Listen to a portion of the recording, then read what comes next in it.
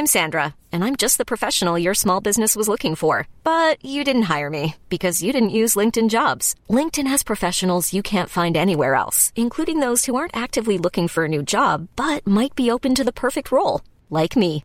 In a given month, over 70% of LinkedIn users don't visit other leading job sites. So if you're not looking on LinkedIn, you'll miss out on great candidates like Sandra. Start hiring professionals like a professional. Post your free job on linkedin.com/achieve today. Hey, I'm Ryan Reynolds. Recently, I asked Mint Mobile's legal team if big wireless companies are allowed to raise prices due to inflation. They said yes. And then when I asked if raising prices technically violates those onerous two-year contracts, they said, "What the f*** are you talking about, you insane Hollywood ass?" So to recap, we're cutting the price of Mint Unlimited from $30 a month to just $15 a month. Give it a try at mintmobile.com/switch. $45 up front for 3 months plus taxes and fees. Promo rate for new customers for limited time. Unlimited more than 40 gigabytes per month. Slows full terms at mintmobile.com.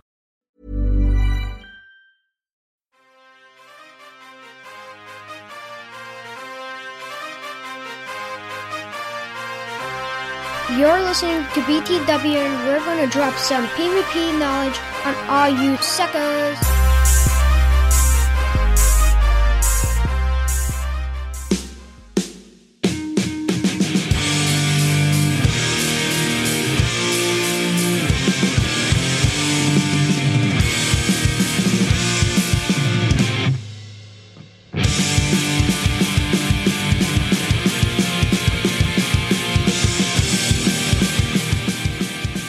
What's up, everybody? Welcome to another episode of the BTW Beginner to Winner PvP podcast. My name is Chris, aka AstroZombie954. My name is Jacob, aka Neon Mahiko. My name is Brad, aka Wildcat Dad 17. And today is December 20th. Another back on our Monday morning grind, or Monday evening grind.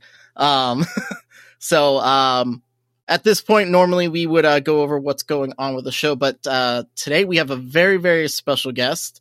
You guys know him as the person who literally makes the metas for everything, and we just follow them. Exactly. Mr. Caleb Peng, how are you, sir? Hey, thank you all for the warm welcome. I'm doing fantastic. Good. Great to be here. Thank you. We appreciate you coming on. So we got a lighter show than normal, than you guys are probably used to hearing on our shows. We did get some interesting news about January Community Day, which we'll go over. We'll just kind of wrap up Glacial Cup. Wildcat's going to go over our Team Rocket Cup a little bit. And then, let's see, we've got this Go Tour live events that we're going to talk about, and then we've got questions and answers and an all new fact or crap with Wildcat Dad, so pretty psyched about that. So before we get started, we'll go around and ask how's everybody's week. Let's start with our guest Caleb. How was your week? It was good. Specifically just over the weekend, it was really good. I was a part of Ghost Stadium's Elite Four Challenge event over the weekend. So they, a lot of the Ghost Stadium members and staff members came to Atlanta, Georgia to host kind of a meetup over the Saturday and Sunday events. And Billy from the Trainer Club was there as well on Saturday to meet some people, which was cool to chat with him as well. And we had kind of four Elite Four members as part of the challenge, and they all had different themed teams, and people got to battle them. And if they beat them, then they got to challenge me as the champion. And if they beat me, then they get kind of a bunch of cool prizes. They get like a plushie and a box of Pokemon cards and stuff like that. So it's kind of cool. Saturday was unfortunate for us because it was pouring rain, and it rains in Atlanta maybe 5 days a year, and it happened to be one of them. So it's a little bit harder to get some people, but we did. When it calmed down, we got some people to battle with us. And then Sunday was great. We had a lot of people come and battle. Essentially, the format was if you lose, it shows 6 on our end, so we show 6 Pokemon. But for them, they could bring any 3, so it's blind 3 on the receiving end. Kind of like the main series game in some ways. Like, you know what the Elite Four and the champion's going to bring, and if you don't, you find out, and then they're not going to change it up on you. So you can kind of adapt to it a little bit. So, there was someone with pretty much all dark types except for a Charmer. That was Alpha Phoebe. JR Honda had all shadows. Enhoff had all grounds, and then Adib Khan had all snake type Pokemon, which is kind of a loose term because there was Gyarados in there. Yeah, the snakes were. He didn't have Electros, unfortunately. I think that would have been a good one, but I don't think he had the resources for that one. But yeah, he had an interesting team too. And then I had just a full on try hard team, and every one of us had to use one of the community day mons related to that the community weekend as well. So that's awesome. Kind of a good way to incorporate the theme. Yeah, that's dope. But yeah, so people could challenge all 4 of them, and they got like a stamp on their card if they beat them. If they lose, they could re-challenge them. And then once they beat all 4 of them, then they could challenge me as many times as they want. But if they lose, usually there was like a line of people, so they're like go back to the line and stuff. So some people stuck around and just challenged me a couple of times too, and then some people played a few times and left, or they beat me and stuff like that too. So you actually did have a couple people beat you. Yes. I will say. So shout out to Neil Armstrong, who was the only person that beat me on the first attempt. Jorka was the only person to beat me on the second attempt, and then I think we had like maybe 2 people beat me on the third attempt, and everyone else it was a few more attempts than that. There were a few that were very persistent too that unfortunately were not able to beat me. But sometimes it's a really interesting meta because I'm facing a blind 3, but at the same time I know they know my 6, so there's only so many things they're also going to bring. Like only one person brought a Chiefus against me because there was only like one positive matchup, so I kind of predict what they might bring, but at the same time not really. So one poor guy, I think I faced him maybe 8 or 9 times. I think I hard checked him in like 7 out of that would have been me 8 or 7 out of 9. Yeah, that would have been me. He's frustrated because like it got in his mind too. And he's like, "What do I bring this time?" Like like he brought Bastion the first time, and then all of a sudden I have 3 things that are good against all the Bastion checks next game, and yeah, it was tough for him. But I give him props for the persistence too. He stayed for a solid few hours too. But it was a good time. And getting to kind of meet a lot of people that have been chatting over the internet for, the good like past 2 years or so was kind of nice as well. That's awesome. Yeah. Dino, how was your week? First of all, I just want to say that I can see like Wildcat's like mind like working, like he has like getting ideas from this is so awesome. But my week was good. I think Saturday I got like a bunch of good things out of Community Day, but overall like I kind of got bored on Sunday by it just because on Saturday I basically got everything that I needed. So at Sunday I just basically just put the gacha on and just played it like that, but nothing too crazy. Nothing like fun like Caleb, unfortunately, but that would have been dope. I actually had no idea that people were like a lot of people were actually able to go there. But I did hear about it. I think Artemis mentioned it as well on our Twitter. So yeah, that was dope. I didn't really have much else go on. Just climb a little bit on GBL. Nice. Nice. Yeah. What about you, Wildcat?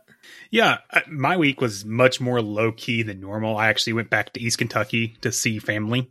So with that internet situation, there was not a lot of playing happening. Yeah, you mentioned that.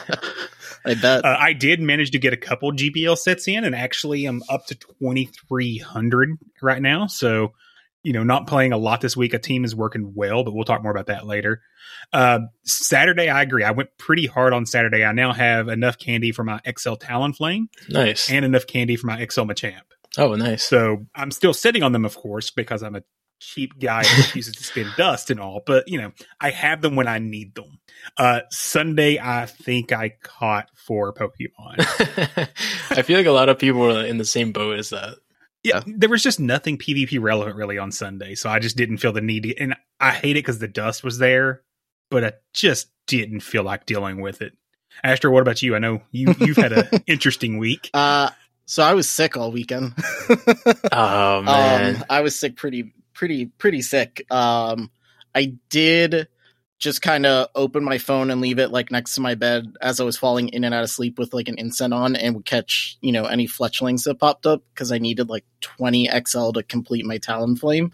So I was able to do that, but I don't remember any. Like, I went through my bag today, like the box, and I was like, wait, when did I catch this? When the fuck did I catch that? So I must have been catching it in sleep, like sleep sick coma or something. I don't know. Sunday, I don't think I touched the game at all. I was just like, I knew I had to work today, and then we were recording. I was like, I'm just gonna sleep as much as possible. I think I took like 2 L's in tournaments because I was just like, listen, I'm not going to be able to do these battles. So right. But that was pretty much it. Like nothing fun at all. Just a lot of no fun. So before we move over to our Sylph section, we have a lot of new listeners and new people to the PvP realm. So I don't know, but there could be some people who don't know who Caleb is. So Caleb, why don't you tell us first how you got started with Pokemon, like your Pokemon journey? Right. Absolutely. So I played the first. I'm trying to think if I think I maybe knew a little bit about Pokemon before I ever played the Game Boy games. But that was pretty early. I pretty much got the Game Boy games to Red and Blue and Yellow, actually, on the Game Boy Color. Played through those. I was a little too young to really fully understand probably what everything was going on. I think I used like the missing known trick in Red and Blue and like glitched my Gengar to level 99, which obviously I wasn't, playing it through the correct way, I think. So I definitely missed out on some stuff. But I do remember grinding for that Gyarados the first time, which is why it's my favorite Pokemon all time, because that Magikarp to Gyarados grind in Red and Blue, which is brutal. Yeah. Probably the hardest thing I ever grinded for at that time in my life as a kid. So it's always a memorable experience. Played a little bit of Silver, and then I pretty much stopped there. I watched the anime, of course, for a few years. Probably stopped around Generation 2 as well. And after that, I pretty much never touched any Pokemon games. I think I had Pokemon Snap on Nintendo 64, and that was about it. Yeah. Yeah, and I had a few Pokemon cards as well. But outside of that, I haven't really touched Pokemon until Pokemon Go came out. And I do remember that even when Pokemon Go came out, sorry, my cash is in my face. Even when Pokemon Go came out, I didn't play on day one. I think it was a few days to almost a week. I think it was just under a week that I decided to play the game because a lot of people were talking about it and there was a lot of hype at the time. And I was just thinking, like, how good could this be? It's just, it's like a kid's game and stuff. Right. And then I got the game and I was still underwhelmed because I was just in my apartment. And I was like, there's just like a Zubat here or something, and that's it. And then my friend's like, no, it's called Pokemon Go because you actually have to go outside and play. I was like, all right, we'll see. Next morning, I used to work on a college campus, so I lived on campus, and it was about like a 10-minute walk to the gym. And on my way to walking to the gym, I was like, whoa, there's actually stuff going on. And then that's when it started clicking. I'm at I coach a weightlifting club on campus, and I'm at the club supposed to be coaching and lifting, and I'm sitting there just catching Pokemon the whole time because there's like a Pokestop in the gym room, and there's a few spawns like every few minutes. That's awesome. And I think I got lunch from my friend later that day or evening, and she was driving the car. I'm like, I still had the AR mode on, so I'm like pointing the camera towards the back seat while she's like driving. I'm in the passenger seat trying to catch this Golbat, and it was just tough just to like catch because like flying around and everything, and especially on AR mode. Yeah. But yeah, pretty much after that, I just got super into it, and I think it was maybe a few more days after that, I had to drop my friend off at the train station. And, I was still playing kind of solo for the most part. And I was just thinking, maybe I'll just open Pokemon Go, see what's going on. And I look, and then it's just first time I saw like a bunch of lures. There was like 5 or 6 stops right where I was at. And then I look around and realize that every single person there was playing Pokemon Go. Like I didn't realize at first, I just thought they were looking at phones, but then everyone was playing. And so I remember just sitting there by myself, but with a bunch of people playing until my phone battery died. I never used my external battery pack. My cousin got one for me like years before, and I was like, when am I ever going to use this? And after that was like the best gift I ever gotten. Yeah. For like a solid years. a few years. But yeah, I played till my phone died. I got home. My friend's like, "Did you make it back okay? Because you dropped me off at the train station like a few hours ago." I was like, "Oh yeah, sorry, my phone died." I was just playing Pokemon Go for the past few hours. But yeah, after that, I pretty much never stopped. For me, there definitely was kind of a lull in the game. I think for everyone after the first few months, and almost up to until Raids came out, there was a solid lull. I think after like the Halloween event, maybe the holiday event as well of 2016. But I'm just one of those people that usually in my friend groups, I'm kind of like the last person to quit something. So I'll just be super invested in it. And then eventually no one's playing the game anymore. I was like, all right, I guess I'll give it up. So that's kind of how I stuck with Pokemon Go. And luckily, I picked back up. And then they added PvP. And a lot of the people that I met through raiding was actually a great experience too. Because before, we were just kind of on our solo grind, or we had a lot of grind spots in Atlanta. But sometimes you're not really talking to them. You're just, in the same general area playing. Right. Because you already have some of your friend groups. But I met a lot of people through the raid aspect. And one of my really good friends I met through raiding, who also was a PhD student at the time at the university I was working at. His name's Palmer Sup. Some of you might know him, but he's a local of mine, and we used to raid together and stuff. And both of us, as well as one of our other friends, really got into PvP the moment it dropped. I think that was kind of the competitive aspect of the game that we're always looking for, kind of like the end game. Right. I think Trainer Chips once mentioned, and there really wasn't an end game aspect beforehand besides, just amassing XP. And so ever since it dropped, we would just scrim with each other and stuff. We actually built a bunch of Ultra League Pokemon right off the bat, so we thought that's where like the competitive scene was. But then Sylph dropped, and we realized that was probably a poor investment on our end, and we started doing Great League. And then we played ever since. We played in a tournament, like a beta tournament before Sylph's first tournament, and then played Boulder Cup.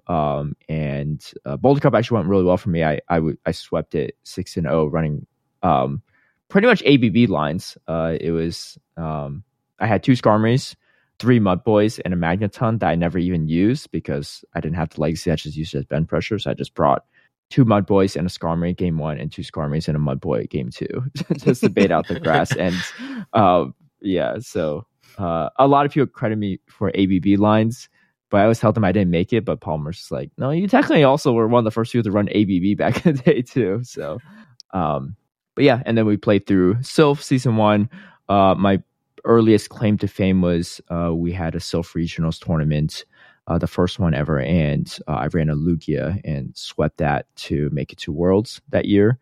I think I peaked at number 2 in the rankings as well right after that tournament too. And so that got me a lot of notoriety because I finally made my first YouTube video. Again, it was also in kind of like a joking back and forth with my friend Palmer's, who said that Lugia would not work. So I was like, all right, what if I screen record my battles for first time and see how it goes? And if I sweep this, I'll make a YouTube video. He's like, okay, like prove me wrong. And we see how that worked out. So the rest is history. Exactly. Exactly. But he's super supportive too, and we're really good friends. And after that, I started making videos about like once a month or so for the Sylph Cups, and then GBL really put PvP on the map, in my opinion, just because it made it accessible and pretty much helped market PvP to everyone that never touched it beforehand, because Sylph was a very small community before. And I made some team with a Skarmory and 2 grass Pokemon as well, and that kind of put me further on the map. That's pretty much me in a nutshell. So I know you've gotten into Unite a little bit. You stream it here and there. Mm-hmm. Yep. Has Pokemon Go got you back into the main series at all, or are you still kind of not looking at those as interaction points? Yeah, that's definitely been playing Unite. There's a lot of nights where we're playing and I'm not streaming as well, just because I don't know. I'm just like, man, people are going to think I'm playing Unite all day long, which sometimes is true. But that's a great question. A lot of people do ask me on the main series game. So again, I stopped at Silver, and this wasn't even like Soul Silver. It was original Silver. So abilities and a bunch of different things. Is complete foreign to me. And I definitely didn't understand what IVs were back then either, and EVs and all those things. So there's a lot that probably happened in those games that I didn't know about either. So for me, I haven't touched the main series games yet. I'm trying to figure out like finding the time for it. I think it's definitely a good time for content purposes, especially for those streaming. But for me, I don't always play games just for content purposes. And I think there's just a lot to learn. And I think it's a little overwhelming thinking about that. And I'm also the kind of person that if I were to do something, I definitely want to do it well. So I'd probably just deep dive into it, and then I just not even play Pokemon Go for a while if I were to be honest about it, just to figure that out. You'll spend the rest of your days riding in circles, hatching eggs. Yeah, that's the main series game competitive scene. You ride in circles and you hatch eggs. Yeah, one of my friends was telling me about how much time he spent back in the day just breeding Pokemon, just endlessly, just try to get like different combinations, all this stuff. And yeah, definitely, I definitely think I'd probably enjoy it. I need to figure out the best way to just dive into it. Because there's a lot for me to learn, and yeah, but definitely looks pretty fun though, especially looking at some people playing it on Twitch and stuff.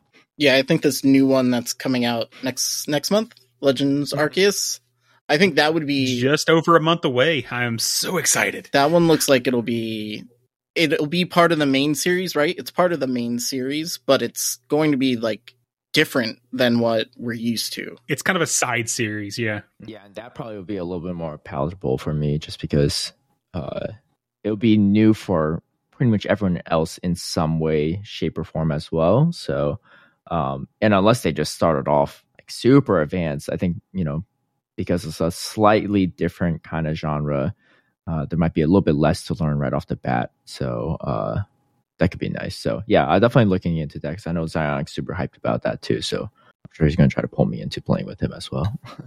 And you get a new type, a ghost normal. Yeah, how OP is that going to be? Yeah, very excited. I did hear stories about that too. So that's going to be exciting for sure. That's awesome. All right, so I guess let's go ahead and get the show started. Let's go over to the Silph Arena and kind of wrap up Glacier Cup here.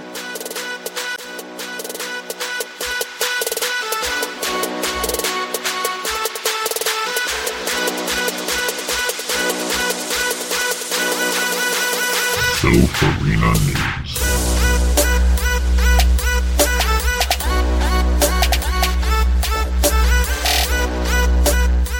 All right. So, like I said, we're coming up to the end of the year. I think everyone's pretty much wrapping up any of the extended tournaments. I think in the BTW Discord, I think we've got one more round. We're still 2 rounds from being finished. 2 rounds. We're really behind. That was my fault. Close enough. That was my fault. You guys were nice enough to extend it out there, but everyone was probably trying to wrap up before Christmas, I would assume. But I know for me, I made a massive rookie mistake, and I signed up for all of my tournaments at the same time and literally just put in the same team for everything, and which is what I would do, but it was a team that I had practiced with one time with Wildcat, and it had Galarian Rapidash and this, it had all kinds of crazy shit all over it, and I actually forgot to change 2 of them, so now I'm just stuck with it. So it's been pretty rough. It's been a rough tournament. But besides that, so Caleb, you obviously started with Silph, like you said. So when they announced, well, first let me ask you this: how did you feel about what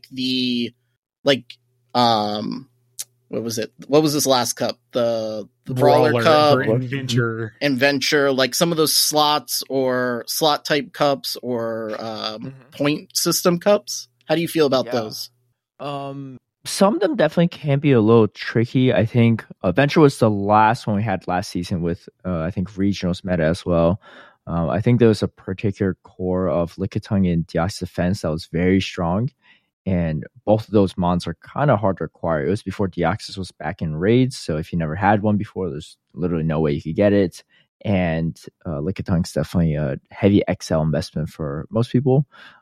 even if you invest in the hundo too. So yeah, definitely sometimes it can be a little bit unbalanced, but speaking of just this season, I think this season the metas all have been pretty solid, and Brawler is probably my favorite out of all of them this season. A lot of variety, and it was interesting because they're kind of weight class based as the way they describe the different slots, but there's some really bulky things in the lightweight classes, and so I purposely built a team that was pretty much the bulkiest of all of those different categories.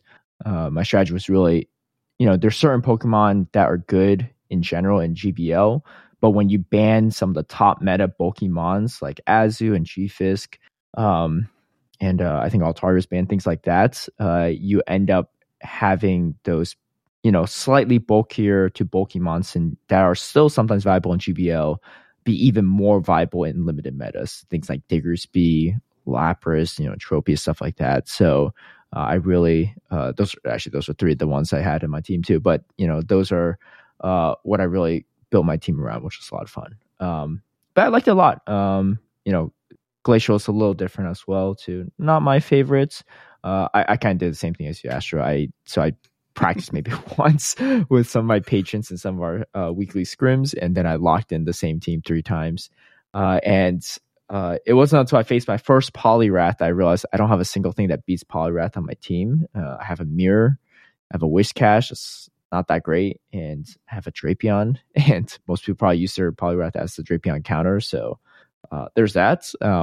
But I was just like, I gotta figure out how to play around this at this point, because I'm not going to sign up for anymore. Yeah.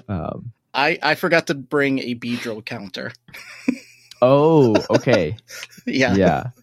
Luckily, those aren't super common, but the ones you run into probably are having the time of their lives. Yeah.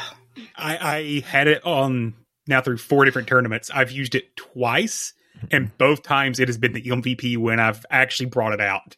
It just doesn't have a lot of matchups, but when it hits hard. I loved my Beedrill. Yeah. It won me a tie in the PGR Cup. Actually. That's kind of why I brought it in. Considering that I made my team and had no practice at all, made the team in I think was it 30 minutes. 30 minutes. And I think I lost once so far in the tournament that we have. So I'm very surprised. For me right now, I feel like Obama Snow has been my MVP for all my matches. And actually, I didn't think that I was going to use it too much. I don't know why, just because I haven't practiced. So I didn't know what would be good or not. Actually, surprisingly, I think I only used Beedrill once. So I was very surprised by that. You're a bad person running triple ice. I don't like you anymore. Oh, yeah. I think I swept you, right? That's awesome. I had no triple ice counter. This is correct. My MVP besides Quagsire, surprisingly, was Crawdont. I would lead with it, and it has no defense whatsoever. It no, even the things it resists, it still gets hit, almost dies. But it builds to those Night Slashes and Crab Hammer so incredibly quick, and that Crab Hammer does some damage. Yeah. So that was fun to roll out.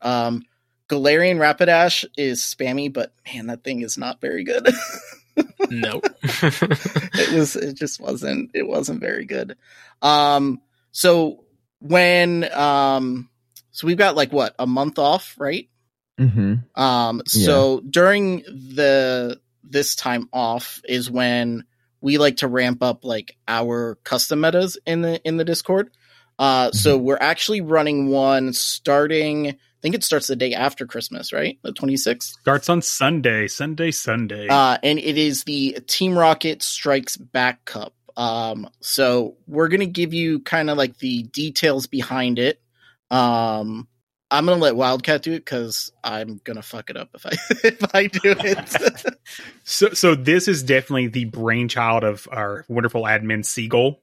So this is the thing he's been toying with, and me and him's been bouncing off and trying to limit it as much as possible. So to start with, you pick 3 Shadow Pokemon. Of course, we can't go with no bans. So right out of the gate, for the Shadow Pokemon, Bug, Fairy, Dragon, Dark, Psychic, and Fighting are straight out banned. Megas, of course, as well. Also, Electivire, Politoed, Swampert, Skarmory, Zapdos, That just for you, Astro. I did it just for you. And right. Obama Snow. It hurt my soul. So that means anything that wasn't on that list is free game pick 3.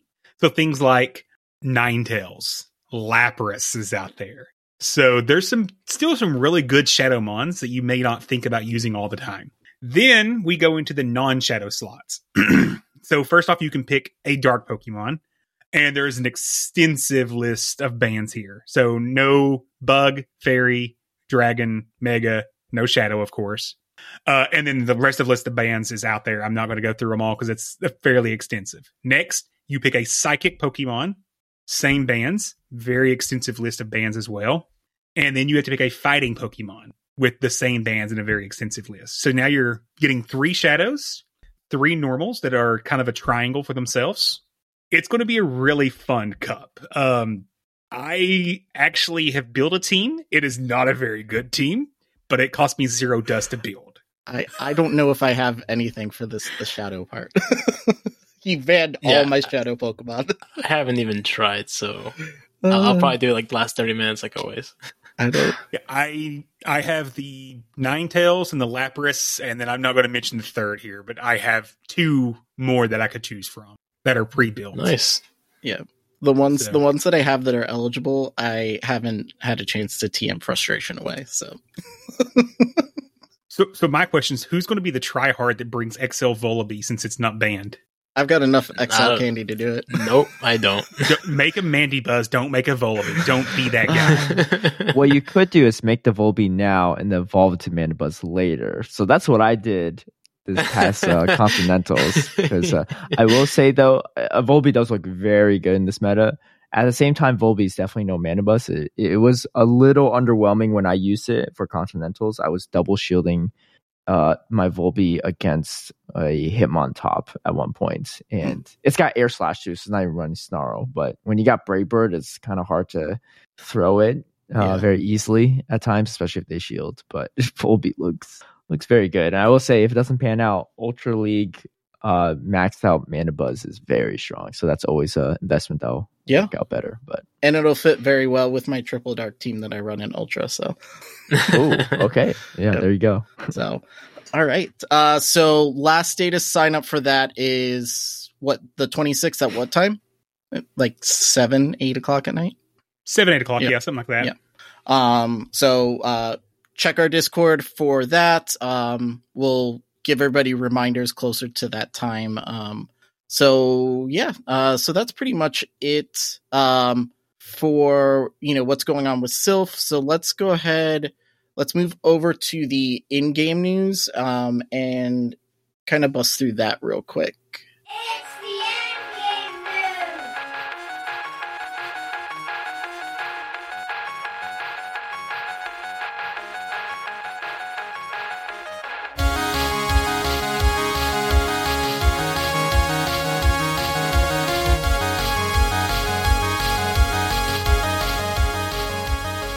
All right, so let's see. First thing we got here is the Go Tour live event.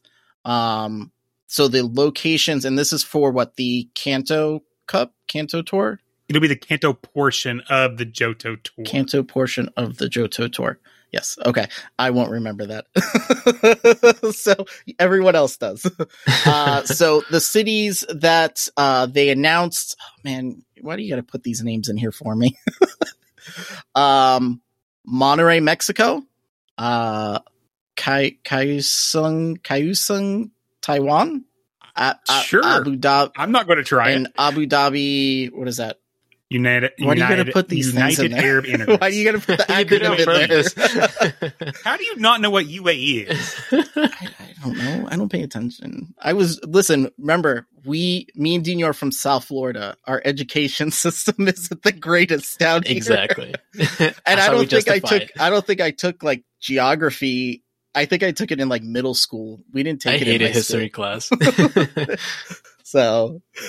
So yeah. So they're going to do kind of like a Go Fest type thing, with like the real world, themed habitats, each with their own collection challenges. And see, you'll be able to complete up to 6 special trades during the event hours of 6 a.m. to 6 p.m. local time. And then you'll be able to access event exclusive research. Is this just for the people attending? This is an only in-person event. So if you can't get to one of those 3 cities, sorry. Yeah. So there's a lot of stuff in here that you can get if you can go. I can't go to any of these. So you mean the BTW fund does not have tickets to Abu Dhabi in it? No, come on. No. The closest one would be Mexico, and I don't know. I don't know if Medino could get in and out safely.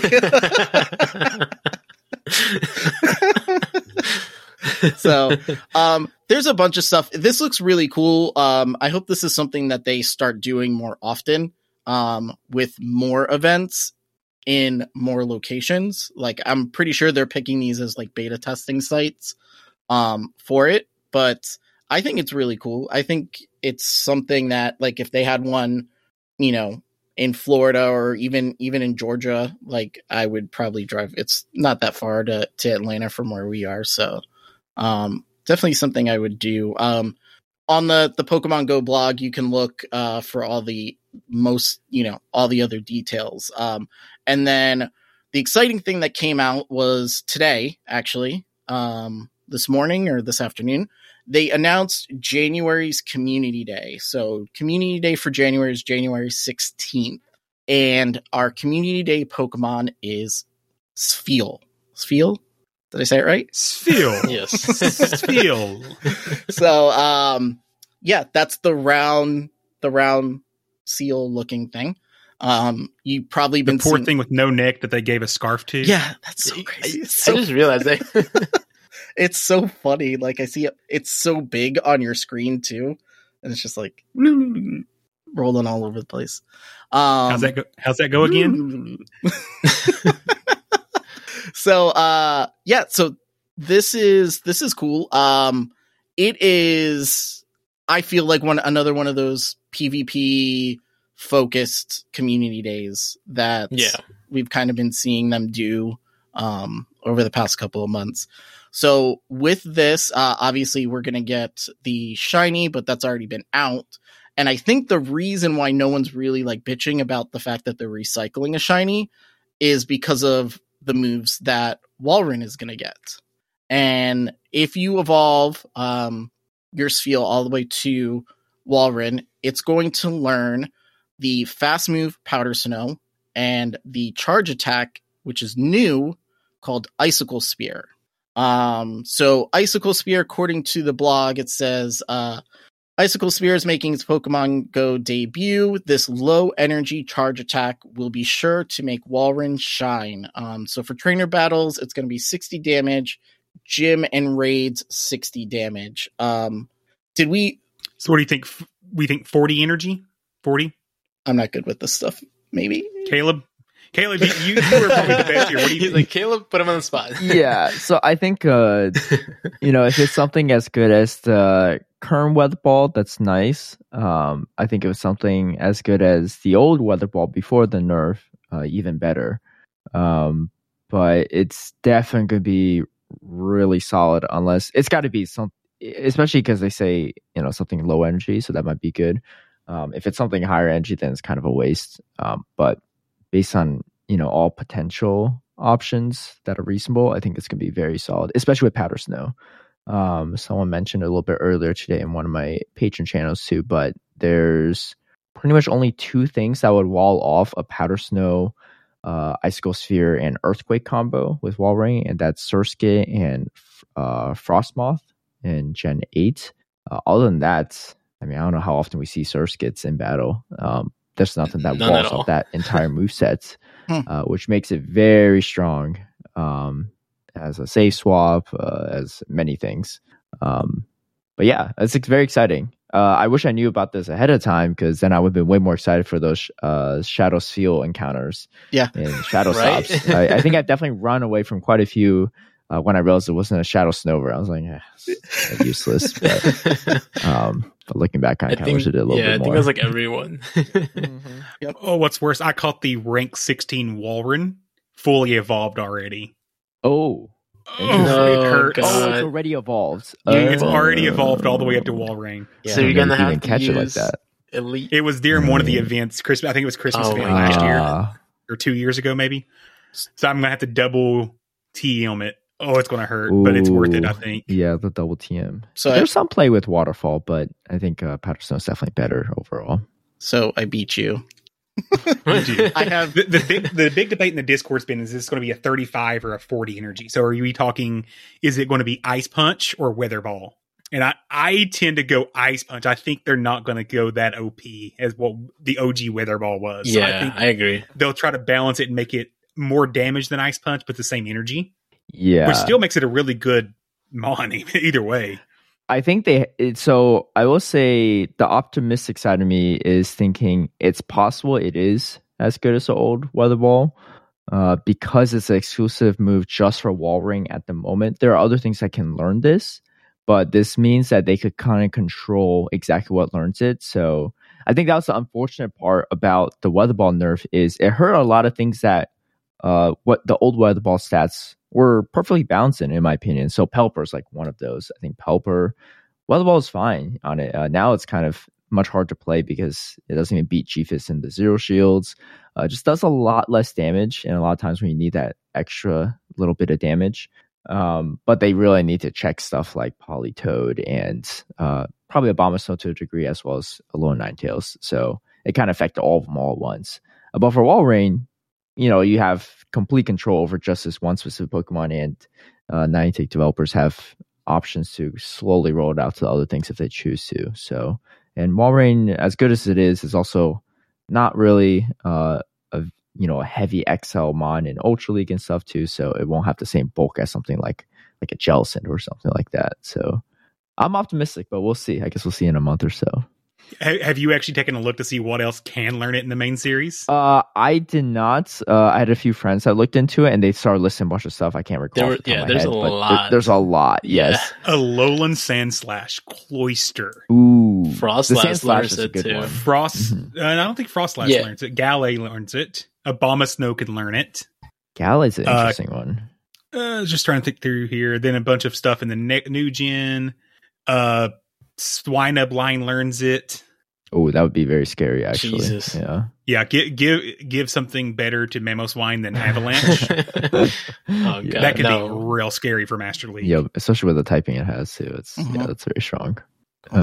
Did we what is it? What is the stats on Walrein? Do we have that? Yeah, give me just a second to pull them back up. So, because I think this is one that gets into Master League level, right? It can get into Master League level. So Walrein we'll cover Great League first. 113 attack, so pretty solid attack. 114 defense, once again fairly solid. 153 stamina. This thing is a tank that can actually somewhat pack a punch with it. And that's without XL. That's the highest level you can even get up to is 22. So no XL there. Going over to Ultra League, once again, no XL required for Walrein and Ultra League even. Stats are going to be 146 attack, 147 defense, 197 stamina. So this defeats Lapras. Straight up is a better Ultra League Pokemon than Lapras. And we know how powerful Lapras can be, especially in some of the more restrictive metas.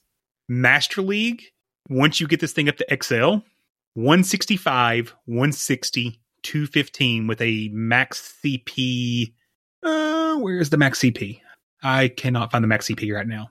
But it gets up to that level. I mean, you're talking a huge stat total there at level 50. Yeah. So this, like Swampert, can actually play in all three leagues. Interesting. So you said better than Lapras, and I instantly looked down to Caleb just to see his face when you say it's better than Lapras. Yeah. So I think overall it is better than Lapras. There's a few matchups where Lapras is probably a little bit better against, specifically the Talonflame one, which Talonflame is very, very strong in general, but especially strong in Ultra League. So that is one.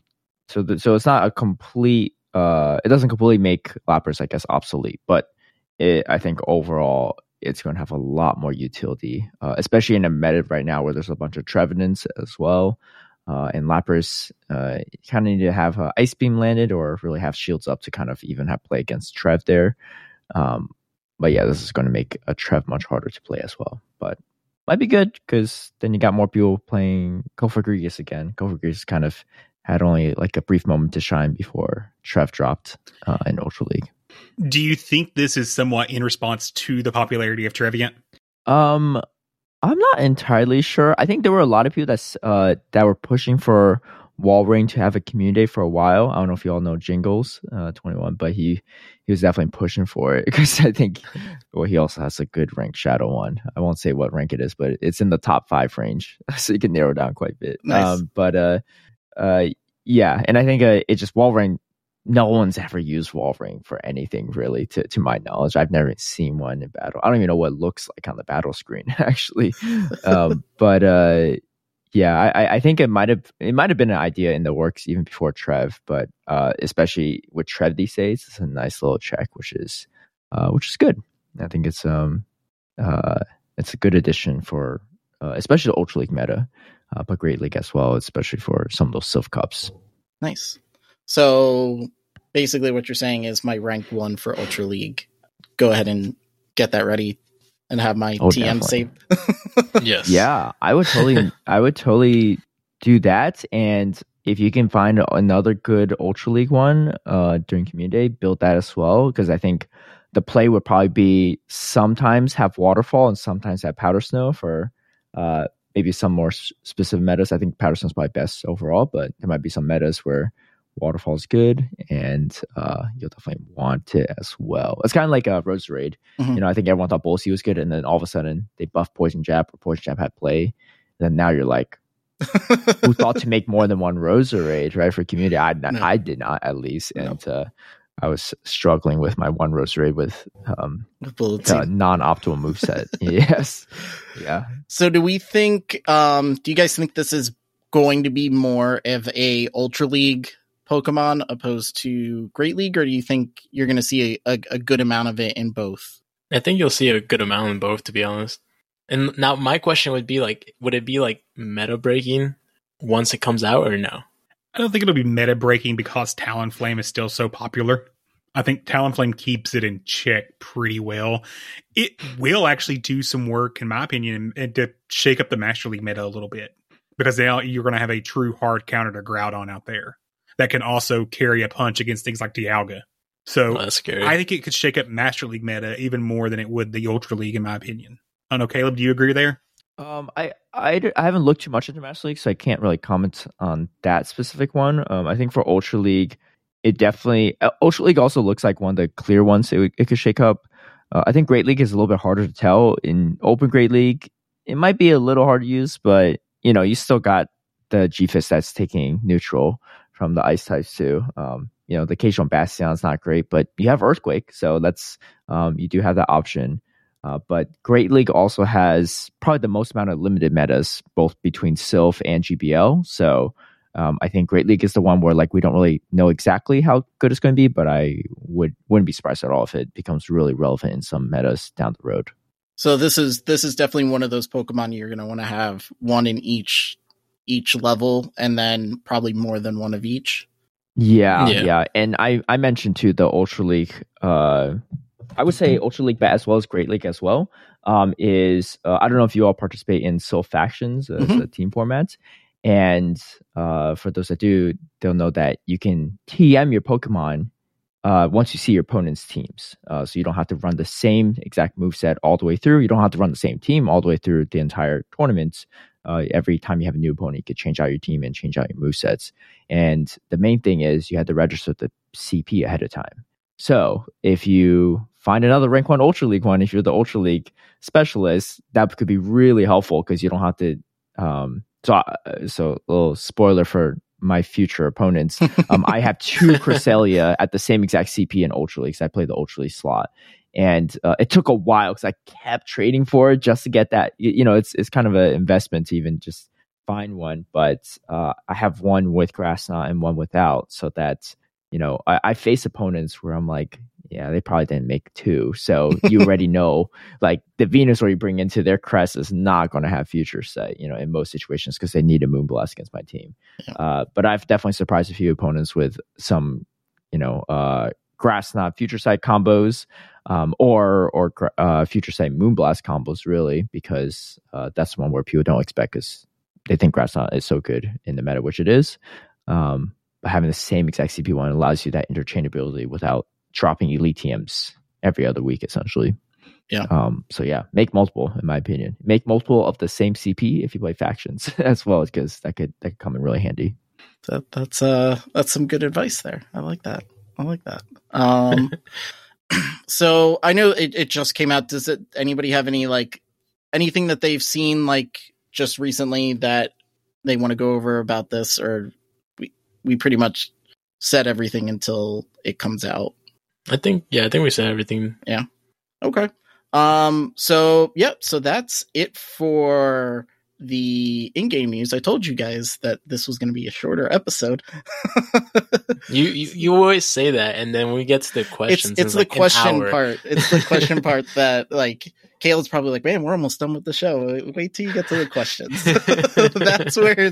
That's where it gets tricky there. All right, so then let's go ahead. Let's move over to the GBL section.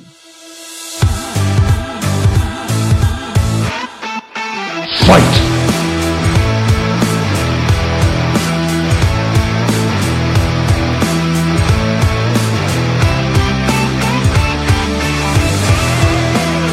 All right. So, we've got one more week left of Ultra League Remix, and then the Holiday Cup is still going to run through Master League, right?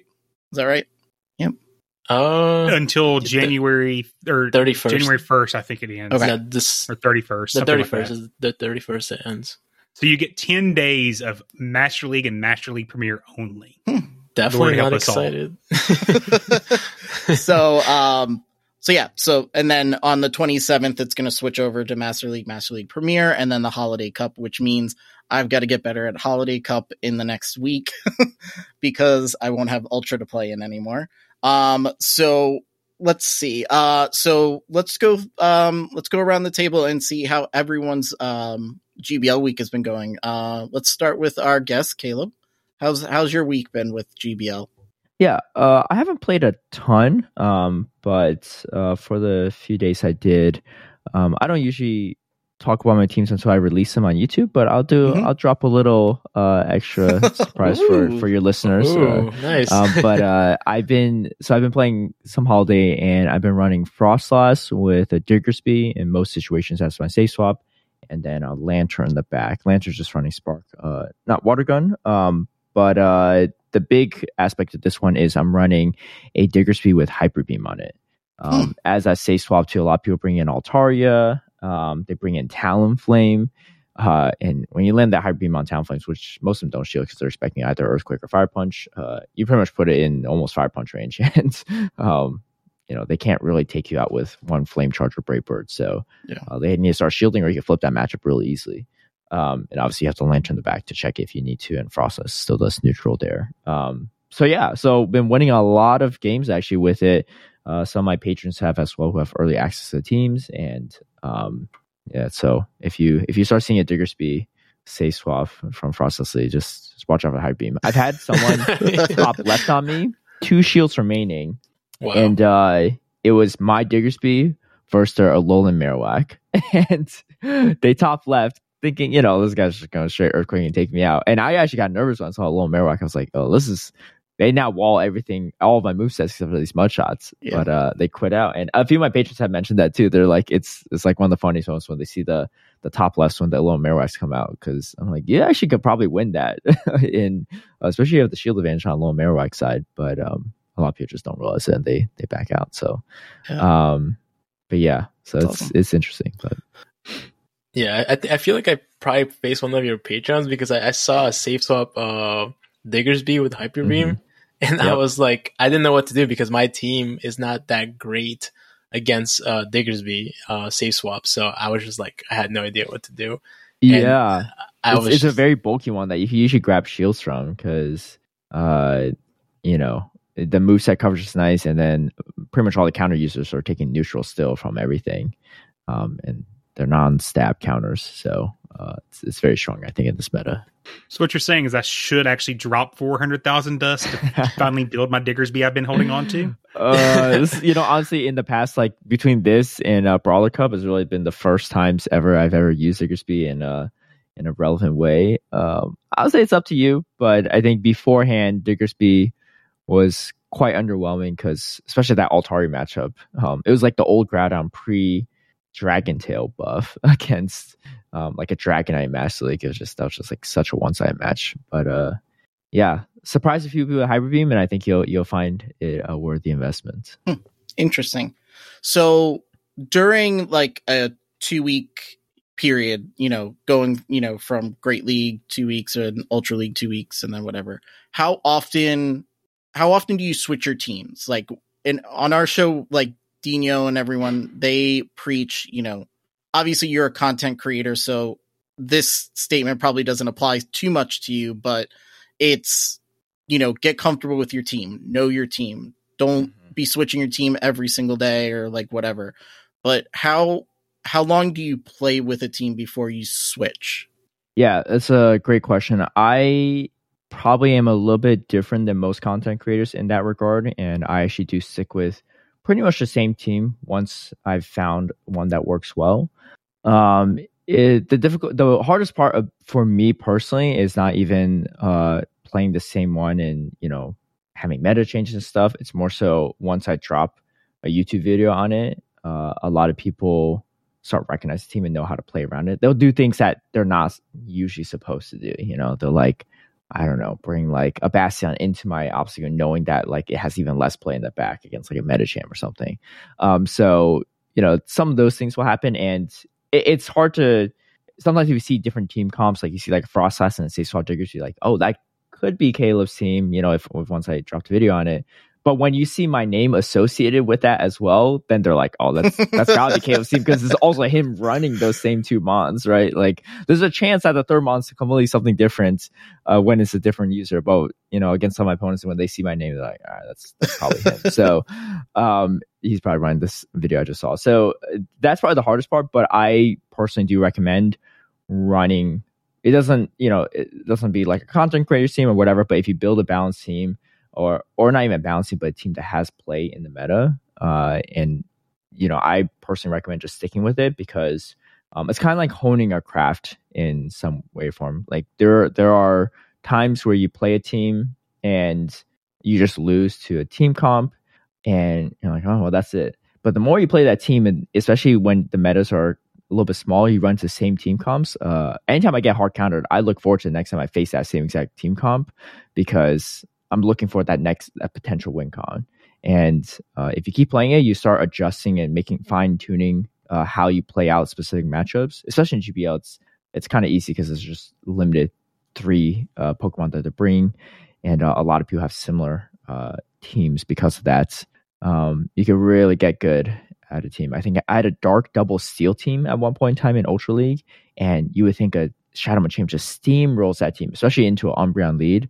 But I started finding ways to win it consistently over like 75% of matchups, just because anyone running a Shadow Machamp in the lead is probably going to be weak to Double Steel in the back. So you just try to sweep the entire team with a half health of Scav and a Melmetal at a shield disadvantage going into their backline. But it's surprisingly how many times you can actually do that. Yeah, so that's my recommendation as well. I think from a content creator perspective, those that do make content, the best approach is probably dropping videos daily, or at least every other day, really to help with that YouTube algorithm. I personally don't do that, so it's just a personal choice. But I think that's why a lot of content creators switch up their teams a lot, or they feature other people's teams as well to kind of constantly churn out that new content. Right. Yeah. I think Dino's been running the same Great League team for like what, 3 seasons? 4 seasons, something like that. Yeah, and it's been working for that many seasons, and it's funny that Caleb mentions that, because some people, like let's just say they do well for like 4 days with the team, and they gain like at least 50 to like, I don't know, 200 points a day. And then they do bad for 2 days, and then they get discouraged and switch their team, and they lose more points because they did that. I always tell them to, stick with the team. That's happened to me before, where I go positive 4 days, I go negative twice, and then I go 5 days positive after that. So it's just like about sticking to the team, like he mentioned. But for some reason, like newer people, they tend to, be hesitant, or they get bored with the team and they just switch. But in order to get to legend, if you're like sort of new or, semi, I don't know, like you're 2 months into playing PvP, like I think there's a few people that are starting to listen to what I tell them to stay with like a team, and they're actually like getting to veteran for like the first time and stuff like that. So it's something that, as you guys can see, Caleb agrees as well. So I'm glad that other people are now going to listen. Now that Caleb said it, now it means a lot. They'll be like, oh, that Dino guy, he knows, he's kind of smart, I guess, right? You've been on the right track this whole time. Yeah, and the thing you mentioned too, as they climb a bunch and they start losing. I always tell people, like, yeah, you're climbing a bunch, and then you're going to face more skilled, harder trainers, and you just need to adjust to their playstyles, because you're bound. It's probably not even team comp, but just they're just better at the game and that's why they're at a higher elo. So once you meet them there, you need to start upping your game as well. I actually think, in my opinion, that's probably the best way to learn a team.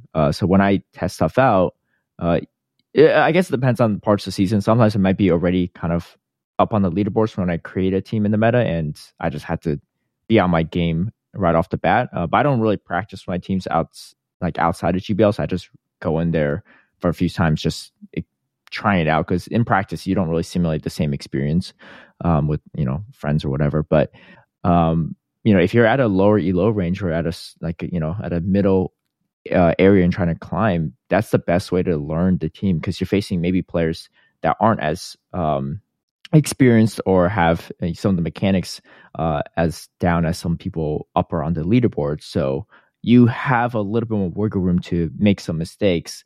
But as you climb, that's when as you get to know your team more, you can also fine tune your skills with using the team. And if all things go well, and the team's well made and stuff too, you can continue to climb, right? Obviously it's going to be slower to climb too, but there's some days where I'm like, yeah, I gained like 500 points like in 2 days, just because I tested out on day one, and then on day two I was like, already on that groove and able to really capitalize on that. Yeah, and that's actually what happened for me. I gained 530 points in a day during a GBL day, and that was simply because I found that team. I made that one slight adjustment, flipped out Swampert for Lapras in an Ultra League remix, and immediately from 2,500 all the way up to 2,530 or 3,030 in one day. So I think that is a great point of just by learning those matchups and honing your skills earlier on with a specific team, you then know. Hiring for your small business? If you're not looking for professionals on LinkedIn, you're looking in the wrong place. That's like looking for your car keys in a fish tank. LinkedIn helps you hire professionals you can't find anywhere else, even those who aren't actively searching for a new job but might be open to the perfect role. In a given month, over 70% of LinkedIn users don't even visit other leading job sites. So start looking in the right place. With LinkedIn, you can hire professionals like a professional. Post your free job on linkedin.com/achieve today. Hold up. What was that? Boring. No flavor. That was as bad as those leftovers you ate all week. Keke Palmer here. And it's time to say hello to something fresh and guilt-free. Hello Fresh. Jazz up dinner with pecan-crusted chicken or garlic butter shrimp scampi. Now that's music to my mouth. Hello Fresh. Let's get this dinner party started. Discover all the delicious possibilities at HelloFresh.com. Hi, I'm Daniel, founder of Pretty Litter. Cats and cat owners deserve better than any old-fashioned litter. That's why I teamed up with scientists and veterinarians to create Pretty Litter. Its innovative crystal formula has superior odor control and weighs up to 80% less than clay litter. Pretty Litter even monitors health by changing colors to help detect early signs of potential illness. It's the world's smartest kitty litter. Go to prettylitter.com and use code ACAST for 20% off your first order and a free cat toy. Terms and conditions apply. See site for details. Hey, Dave. Yeah, Randy. Since we founded Bombas, we've always said our socks, underwear, and T-shirts are super soft. Any new ideas? Maybe sublimely soft. Or disgustingly cozy. Wait, what? I got it. Bombas. Absurdly comfortable essentials for yourself and for those facing homelessness. Because one purchased equals one donated. Wow, did we just write an ad? Yes. Bombas. Big comfort for everyone. Go to bombas.com/ACAST and use code ACAST for 20% off your first purchase. When you get into the more skilled players, how that team needs to work. That used to be my big case. I was a huge proponent of using Drifloon in Open Great League. I was a Drifloon, Metacham, Lantern for the longest time. And I learned just because of playing out those earlier matchups, Drifloon beats Stunfisk. Yep, definitely. 99% of the time, you're going to win that matchup. So I used to jump out immediately into a Metacham, and then they would bring out Azu, and I'm done. Mm-hmm. And then I started learning those matchups, and now I can say the tree has ended my Drifloon's run. Let's just be honest about it. But I knew all those different matchups. Now I'm learning new teams again, which is always fun. So there is always going to be those meta shifts anyways when a new Pokemon like Trevenant releases and just drops an absolute bomb into the middle of the meta. Right. So going into Master League, Caleb, are you gonna stick with Holiday Cup, or are you gonna dabble a little bit into Master League or Master League Premier? Yeah, I'll definitely look into Master League Premier, just because, as we mentioned earlier too, there's going to be a time frame where there is no Holiday Cup, so everyone's going to be doing some Masters.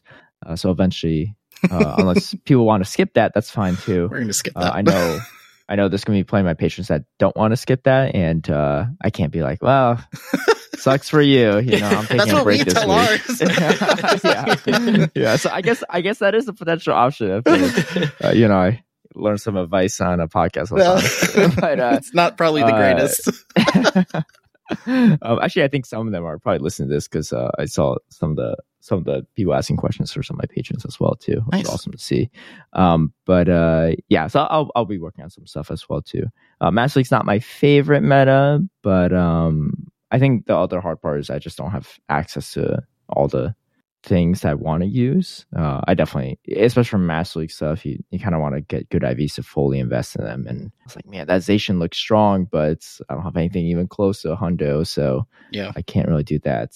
I did try Zamazenta last time, and it's the far inferior dog in this situation.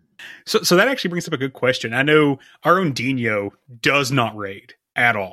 Okay. Do you raid anymore at all now that you're doing mostly GBL, or do you still go out and do some grinding to get what you need to show off in your videos? Yeah, absolutely. I think especially because a lot of the Master League mons aren't super relevant in Great League or Ultra League. Overall, the vast majority of my content doesn't really rely on legendary raids. But I still hit up the raid hours that are good. And I'll try to use my daily pass. I say that now, but I haven't done a Kyurem raid at all since it's dropped. I tried to do one the other day and no one wanted to join, and I haven't had a chance today or over the weekend. So there's that. But I would say I don't grind nearly as much as I used to, just because between that and like PvPing and making content, it takes up a good chunk of my time. It's not even just GBL. It's like the Sylph Cups and then the other different formats. Like there's like more and more formats now, right? I think back then it just was Sylph, and then it was just in Sylph and GBL. And now there's, it's really cool to see these formats like you all mentioned. Like there's like a Rocket Cup now. There's a lot of things that are, hosted by different orgs and stuff that may not be the original like PvP stuff that came out. So it's really nice to see, but that does cut into the rest of the gameplay sometimes. Yeah.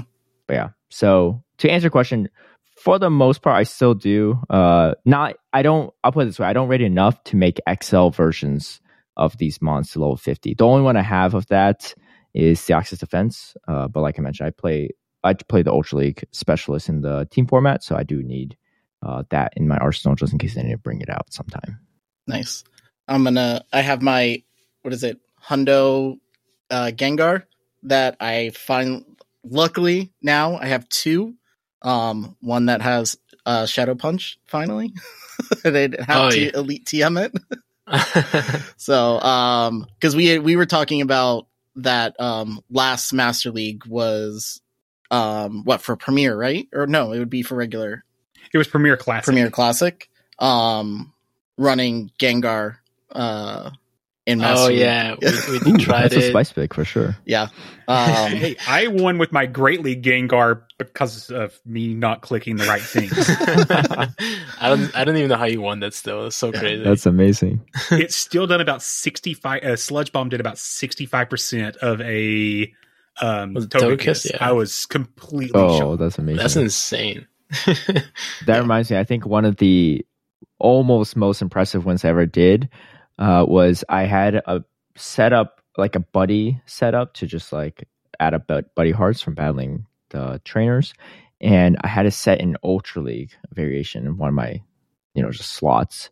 And it was, I think I had a Cleffa, like an Igglybuff and a Shift Tree. I was working on best budding my Shift Tree there. And come to think of it, I don't really remember. Oh, because I think Ultra League Shift Tree, it back before XLs, you needed to, like, it didn't even hit the 2,500 cap. So I was working on that best buddy, and I accidentally locked that into open Ultra League battle, and I almost won that game with the Cleffa and Igglybuff. They had I think they had a Snorlax, Giratina, and something else. It might have been like a Cresselia. I had to pull off some ridiculous sack swap with the baby mons. The unfortunate part is the Giratina actually had Dragon Breath. If I had Shadow Claw, I think I'd just win that for sure. But I was like, man, if I made that would have been a highlight. But if you would have won that, they probably would have quit. They just would have deleted the game for sure. Like, they probably thought I was trolling. I like a little challenge, so sometimes, especially when I start late into a game because of some lag or my app crashes, I'm like, all right. I was like, let's see if we can pull this off. But unfortunately, we're not able to in that specific scenario. Nice. All right. So. Yeah, I guess that's pretty much it for GBL. So let's have a little bit of fun, and let's are you ready for this, Caleb, for the fact or crap? I know we kind of briefed you a little bit about this. Yeah, I'm ready. I probably will be more crap than fact, but I'm down to dive in. All right. So let's go ahead and do Wildcat Dad's Pokemon fact or crap. Oh, you didn't know? Your ass better call somebody!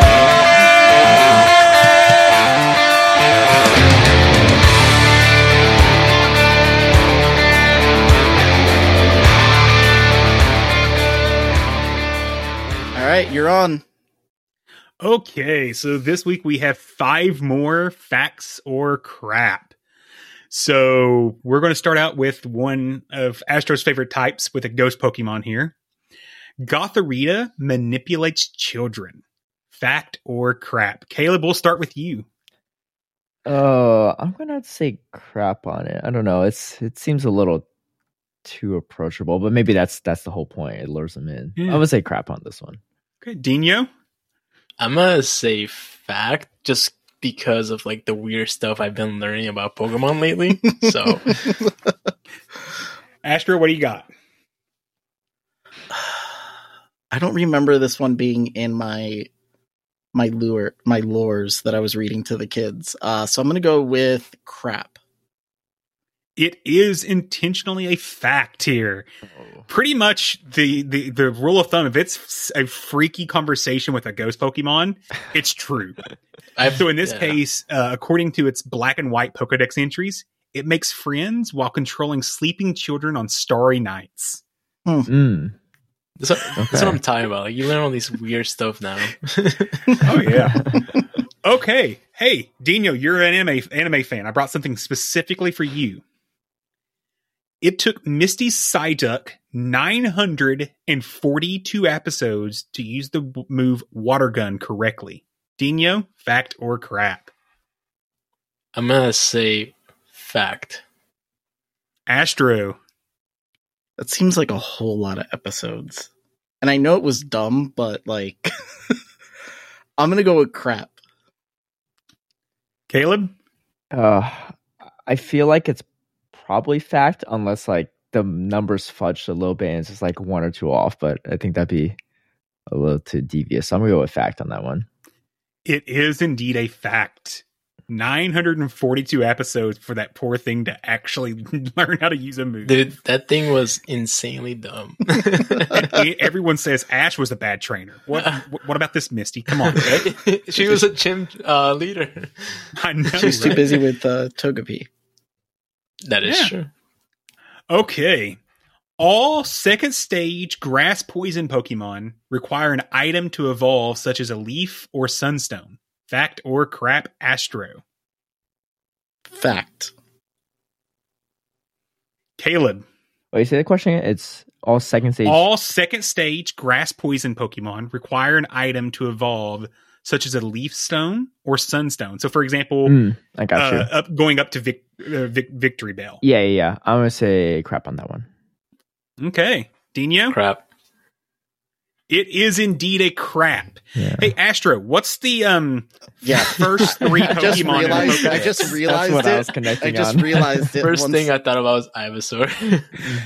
And actually, Ivysaur is the only grass poison Pokemon that does not require an item to evolve. Oh, wow. Okay. That's an interesting fact right there. Okay. Super simple one. Zubat has eyes. Fact or crap, Caleb? Oh, I'm gonna go with fact on this. It's like it has his eyes closed, but if it's like a real bat, they have eyes. They just don't really. Dino? I'm gonna say crap. Okay, Astro. I'm gonna go with crap too. It is a crap. It actually does not have eyes. It grows eyes when it evolves into Golbat. Zubats have to primarily and only leverage echolocation for all movement. So right now, Dino is 4 for 4. That's a shocker. 3 for 4. And Astro's over here being Astro. New sound effects. I love it. Okay, final one.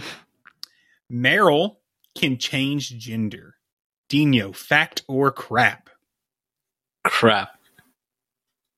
Astro. Well, he's 4 for 4, so I'm just going to say crap. I'm going to jump on the bandwagon and say crap. Caleb? Wow. I'm going to think the opposite approach because he's 4 for 4, and if I'm 3 for 4, the only way to go for that tie for first place is if I go different. So I'm going to say fact on this one. It is a fact. Oh, there we go. When evolving, a female Meryl has a 1/3 chance to change into a male. I had so we have a tie with Dino and Caleb, and then Astros. I think you got 1, Astro, 2. I got enough. Yeah. So awesome. Fact or crap? Good job. Thank you. Good job, Caleb. Thank you. Right. Thank you. That was a good fact or crap. So let's go ahead and we're going to wrap up the show here with our question and answer segment. You guys ready for this? This is the long one. So strap yourself in. This is normally the long part. You want answers? I think I'm entitled. You want answers? I want the truth. You can't handle the truth.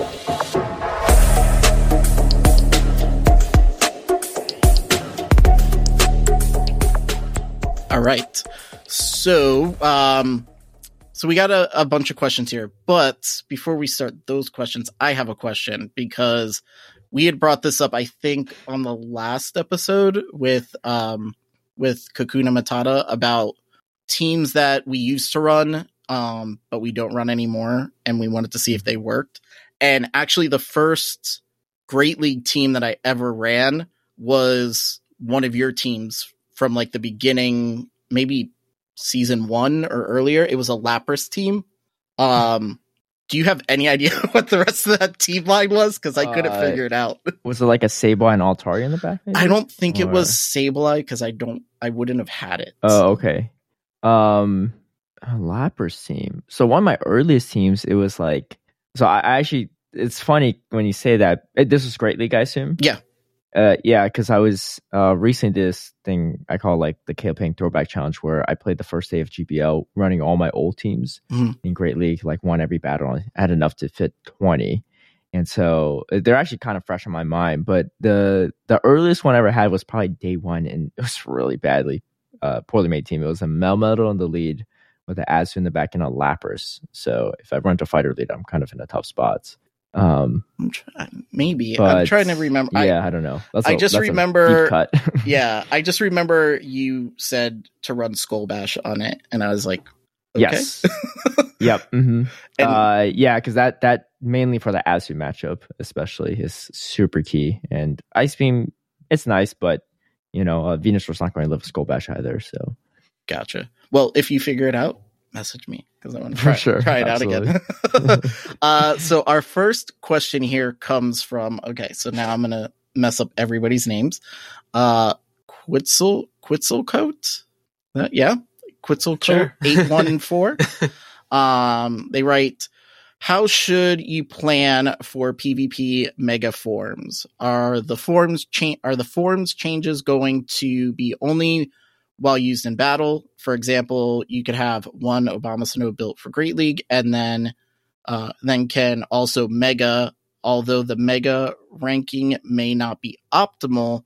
I don't really know I have no idea how they would even play that out. Yeah, I mean, at the moment, you can't really use Megaforms in GBL, so that's not a huge concern. But you could use it in, just friendly battles and stuff like that. I think King and maybe some other people have hosted some type of mega, allowing mega tournaments, Pokemon in tournaments. They're pretty much all Master League, just because you could really soup up a Pokemon. Mega and Great League and Ultra League is kind of weird because the CP sometimes needs to be even lower for it to be eligible when you mega evolve it. So sometimes you lose a lot of bulk in that process. But in those situations, you could bring duplicates. So you could bring technically you could bring a regular Abomasnow and a mega Abomasnow on top of that in the same line, just because there's no species clause for regular battles. Unless, you have a tournament that specifies it, but you can actually bring that. But yeah, they seem to have an inventory management problem. I don't have the best inventory myself as well, so I personally don't really save mega rankings. There's a way you could look up, what's good for mega Blastoise in Great League or Ultra League, and it's a different IV spread usually than the typical ones. But I personally wouldn't stress too much about that at the moment, just because I think megas probably won't be in GPL or most viable competitive formats for a while. But it's fun to have, but those things take a lot of balancing to make useful, and they're going to have a lot of restrictions, I think, in place. Yeah. And that would mean I would have to do mega raids and yeah. Most of my mega candies are from the random quests. Yeah. And I tend to agree with that. I don't think they'll be able to really bring megas in the current version they have them, because they are a time limited item or Pokemon. It would make it really hard to be playable in an actual tournament format, especially if it's any type of an extended tournament. So I just don't ever see megas coming to GBL or Sylph at all. I would be surprised if they did. Cool. All right. So next question comes from Arnuflo. He writes, you're going to be dropped. You're being dropped off to an island and was given the choice to pick one Pokemon and one Pogo streamer / YouTuber to go with. Who would you choose? No easy answers. So Caleb, you first. Yeah. So I think if we're dropped off on this island, I think the eventual goal is to probably get off the island. That'd be fun for a day or two, but I think we want to get off. Yeah. So I'm thinking in the mindset of more short to middle term, not for the rest of my life with one person. So let's keep that in mind, because I think that might change a little bit. But if it's a short, to middle term, if we need to just survive, have a good time, or we need to find a way off the island ourselves, I'd probably go with Speediest Chief. I don't know how well you all know Speedy, but he's a super hard worker too, especially if you watch his streams and everything, and a really friendly guy. I've known him for quite a while. I think I met him back in Orlando actually in 2020 in January for the Mega Tournament right before COVID started. And yeah, we vibe well together, and I think it would be a good dynamic too. If this was for the rest of our lives, that'd be a different story, but I'm just going to assume it's not temporary. the case. Yeah, temporary. Yeah. And what Pokemon would you bring? Oh, what Pokemon? Oh, I get Oh, I get to bring a Pokemon too. That's amazing. Yeah. Well, I mean, if we get to bring a Pokemon, I could just bring a Lugia and we could just fly off, after a few days. I think that's the easiest solution. Yeah, if I just go with that. Nice. Wildcat? So I'm going to bring either Alcremie or some other food-based Pokemon that can sustain. And then I would actually probably bring Nick. Just because he's very outdoorsy. He likes to go out hiking, camping, and I assume he knows what he's doing when he's out there because he's still around YouTubing now. Yeah. So I think having someone that have a little bit of outdoorsy skills would be helpful in that situation. Nice. Okay. Dino? Well, I feel like for my Pokemon, it'd be like kind of obvious. I picked Charizard because I can make, fire, stuff like that. So, and then for the YouTuber, I would get the Trainer Club because he's always seems like Nick. I feel like he'd be really good outdoors. So nice. I guess I would, since you took Charizard, I knew one of us had to take it, so I gave it to you that time. So, I would probably take Blastoise just so that I could get off the island, like go in the same route Caleb was going, like eventually get off the island, like just kind of surf on them. And I'd probably hang out with, just because I watch a lot of his videos and he seems like a cool guy, Home Slice Henry. I think that'd be fun. Nice. He seems like a fun person. So, all right. So next question comes from Clifford Mert. Now, was this the one that we had to get like clarification on? Yes. Okay. Do you guys want to read the clarification? I'll let Dean go since he got it. Oh, okay. Yeah. All right, give me a second. So I'll read the question and then we'll read the clarification on the question. It says, what do you think about the pending metaverse and how Pokemon might be played inside? Also, aside from the gameplay, if blockchains can identify digital properties within the metaverse, then couldn't Caleb, for example, sell the Skarmory from his original Double Grass line as a I don't know what that word is. Fungible? Thanks, guys. I love when they put words like this in there. Token. I didn't know what any of this meant. I'm actually thinking he's Ready Player warning us right here. Okay. Yeah, so I think they're referring to essentially like NFT. So yeah, that's actually since I guess he got it, I guess this is where it says like, have you guys been seeing the crazy amounts of money that NFTs have been selling for? And he says the first ever tweet sold for something like 600K. That's insane. Like, what the heck? And so he said like unique digital properties have been selling for big money, and it seems to be like there's a place in the space for Pokemon too. So I feel like since Caleb got the first part of it, that's what he was kind of referring to. Yeah, I think I'd be surprised if Niantic or the Pokemon Company didn't try to shut that down a little bit. Just ascribing cryptocurrencies to some of their intellectual properties. I'll put it this way: I think if that were ever to become a thing, they would capitalize on it first, right? They wouldn't allow other people to kind of monetize their products in that way. I actually don't even know if they're able to monetize their products in that way, but a lot of artists and stuff, they'll turn their digital artworks into non-fungible tokens or NFTs and sell them on the blockchain and stuff like that. So that makes sense. I'd be surprised, I guess, if that ever becomes a thing in Pokemon Go. But I don't know. Who knows? But I think there are definitely other games in development right now that are trying to utilize cryptocurrency as a form of currency exchange in games. Kind of like if you were to have like some type of monster like a Pokemon, and you want to buy mine, you can pay me cryptocurrency for it, and then you now own that.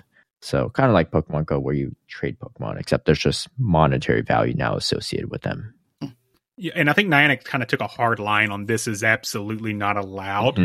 Because if I remember, Brandon Tan got a 90-day ban hammer at one point for selling Pokemon and accounts at one point. So yeah, I think Niantic and TPCI in general really has taken a hard line that selling of digital items is not acceptable. Cool. I wouldn't know how to do any of that anyway, so.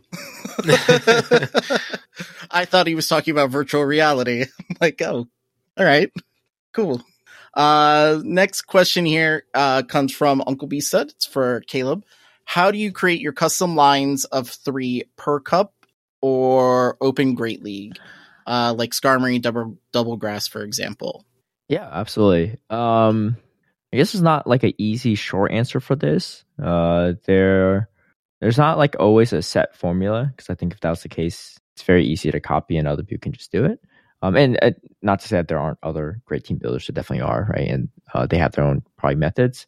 For me, it's really about experimenting and trying different things. This goes back all the way back to the Sylph days, even in season 1, where a lot of people right off the bat used to make really balanced teams. So even like Boulder Cup, you build, a Metacham, you bring the Electrics, you bring a Grass type, you bring the Skarmories that are really strong in that cup. But for me, my mindset was always thinking outside the box, because I recognize that maybe my mechanical skills or my knowledge of how much energy each move is or how many fast moves it takes to build to those is not up to par with some of the other players. So I kind of out team comp them with some, psychological mind games and stuff like that. So that's when I started using ABB and like unbalanced lines. Even back in Sylph, a lot of people use very balanced lines, kind of like ABC lines in that regard. And you pretty much see that in GBL when it first started a lot, because that was the safe way to go. You go into a blind 3, you don't know what to bring. So why not bring Altaria as your Reggie, right? Like the top 3 rated stuff on PvPoke for a reason. But as I kept seeing those things, I was thinking, I saw a lot of Skarmory double water teams and stuff like that. And recognizing that, Meganium was even able to beat Registeel. And you could just, no one's bring double flyers back then, because you have an Azu and a Reggie. It's just kind of hard to do it. And then they have their own flying mirror. Like you have not much to gain off of that. So that's why I created this Skarmory Double Grass team to try it out. And it's just far exceeded all my expectations. Who knows how long I could have kept going on that win streak for if I didn't run into that one alone Marowak. But and there was no one really using Mobile back then either. But yeah, so I think sometimes it's just trying different things and just all of a sudden it's kind of like magic and it just works way better than I anticipate. There's other times where I construct out of stubbornness. So I found, this is before XLs, I got a rank 1 Crustle from trading with someone. I'm like, I'm going to make this work no matter what. And I kind of forced my hand at it. But I made it work in Ultra League really well, experimenting a bunch and tinkering. And kind of really, like I said before, whenever you have a hard team comp, figuring out how to learn around that. I think some people might try things and they just give up because this is not going to work. But sometimes I'm just stubborn. I'm like, I'm going to just keep going at this and see if I can make it. There are definitely a lot of times where I just completely fail and there's never any success with it. And one example is the Ultra League Breloom, which no one ever sees. And no one's ever seen a video of me doing it because I went on a solid, maybe 2-50 run with it. So it was very bad. And I think the biggest thing is really these days is recognizing how other people think and kind of counteracting that. So, for example, these days, people don't run balanced lines anymore. They run a lot of ABB lines because ABB is really strong. When you run into balanced lines, you might not win the lead, which you should always anticipate not winning the lead. And then you have a safe swap option and something to kind of sweep the whole line in the back. But then everyone starts doing the same strategy and everyone starts running ABB. So sometimes it feels like you're just hard checked every single way through and you're like, what is going on? But it's less so about, matchmaking stuff and more so that you just happen to run into someone else that has the same concept, but they're just creating ABB in the other realm. So these days, sometimes I make a lot of ABA lines or sometimes I run more balanced lines, ABC lines, even though they used to not be good. They're really good in the format right now in terms of how they play. So I think big thing is just kind of trying to stay ahead of the curve, which is maybe not the easy answer they want. And there's not really an easy way to put it. But I think if you really want to be a team builder and kind of make unique teams, I think first and foremost, you just have to be not afraid to try different things. And you can't be afraid of failure too, right? I think every time I lose, I try to take it as a learning lesson. And either the team's just bad, or I just played it poorly, or there's better ways to play it. But I think with that approach in mind, you can really build some unique lines from that. So yeah, that'd be my kind of word of advice. Awesome. All right. So moving on, we got next question here from Fish on a Heater. Writes, which trainer type from the main series game would you choose to be? Examples: youngster, scientist, swimmer, biker, etc. Let's start with Dino. Yeah, so I'm not too familiar with like the class, the trainer class. I think he actually means trainer class. Yeah, he said type. It's trainer class. Since he made me into a meme, I have to correct him. Right. Fish made the mistake. Not you, actually. Yeah, so I had to look it up. And I think is there a class, and I guess Wildcat can correct me if I'm wrong. Is there a coach trainer or no? Because Sure. I think my audio cut out, so I didn't hear what you asked. Oh yeah, no, I was just asking you if there was a coach trainer for the class. Not that I know of. Okay, so I guess they lied to me. So, yeah, if anything, I would probably say biker. Yeah. Caleb? Yeah, again, it's been a long time since I played the main series game, so I don't even know if they had this back in silver. But I don't know. Scientist looks kind of interesting, so let's go say with you that. have to be an ace, best of the best. Come on, if that's an option, I'll sign up for that. Ace trainer is one of the common classes that you see really tough trainers in the main series. Oh, okay, yeah, let's sign me up for that then. Wildcat? Look, I have a beard and I'm round. I'm obviously the hikers. That's where I was gonna say. Oh God. I was gonna go with that with the hiker as well. Or what is it, the bug catcher? Bug catcher, yeah. So, but hiker fits us. That fits us very well. Is that what you're going with too, Astro? Yeah, it fits me. Okay. Next one comes from Gravy. Writes, if you could create your ideal Sylph meta without going into many specifics with bans, etc., what typings would you include to make it as interesting and diverse as possible? I don't know if this is going to be a short question. I feel like Wildcat is like the master at this. Yeah, so I would actually go with 2 sets of triangles. So, fire, water, grass, dark, psychic, bug, something like that. Or dark, psychic, fighting, something of that nature. Put those 2 triangles together. And then that's where you have to, as someone that builds metas, after you get that initial, typings built, then you have to go and start using the wonderful PV Pokes website and going, okay, what things are too overpowered in this meta? And start having to slowly remove things out to see how you can balance out the meta. So I think having a double triangle meta would be really kind of cool, because then you're left of, especially if you could get on the 2 sides of the triangles where triangle A isn't super effective in any way against triangle B and vice versa. So you have a chance for neutral matchups and super effective matchups all built into one. I think it would be really fun, and it's something I'm tinkering with, is what I'll say. Interesting. Interesting. Caleb, do you have any typings? Yeah, I don't. I guess I did ask specific about typings. I don't actually have. I guess I don't really have typings in mind. So, something I recall to when I saw this question is when I participated in Twitch Rivals, they had a set meta for us, and essentially it was a set of, I think, 28 or so Pokemon. No, sorry, it was 18 actually. So it's actually smaller than that. No, it wasn't 18. It was 21 or something. I don't know, 20. I think it was 24. Yeah, if I remember. 24. Yeah, I probably should know this because I was a part of it. But anyway, and we had to build unique 3 teams. So 18 of the mons had to be used, and I think it was a really well constructed meta. So props to the people at Niantic who built that, because I think the only counter user was really Vigoroth. There wasn't stab counter users. There was nothing that really learned Charm. There was nothing that really learned Razor Leaf, besides Meganium, but it's not as good on a Meganium. And some of the really bulky stuff like Azu, Bastion, those things weren't around. And it made the meta really refreshing because every matchup was an interesting one. There weren't really a lot of hard counter ones. I think the most hard counter matchup was a Toxicroak into a Hypno, but with that much team diversity, the probability that's pretty low. But I think those types of metas are super interesting to watch as well, but also play in, because there's just times that there's something you could probably do in every matchup, whereas it's just hopeless, running a Scrafty into a Charmer. There's just nothing you can do. And so I think that from a player standpoint as well as a spectator standpoint is probably the most interesting metas, which I'm a big fan of some of the metas they had in Sylph this season too, that kind of capitalize on that. Someone on the meta development team, in my opinion, is definitely a Charm hater, because there's multiple cups where Charm is just not viable.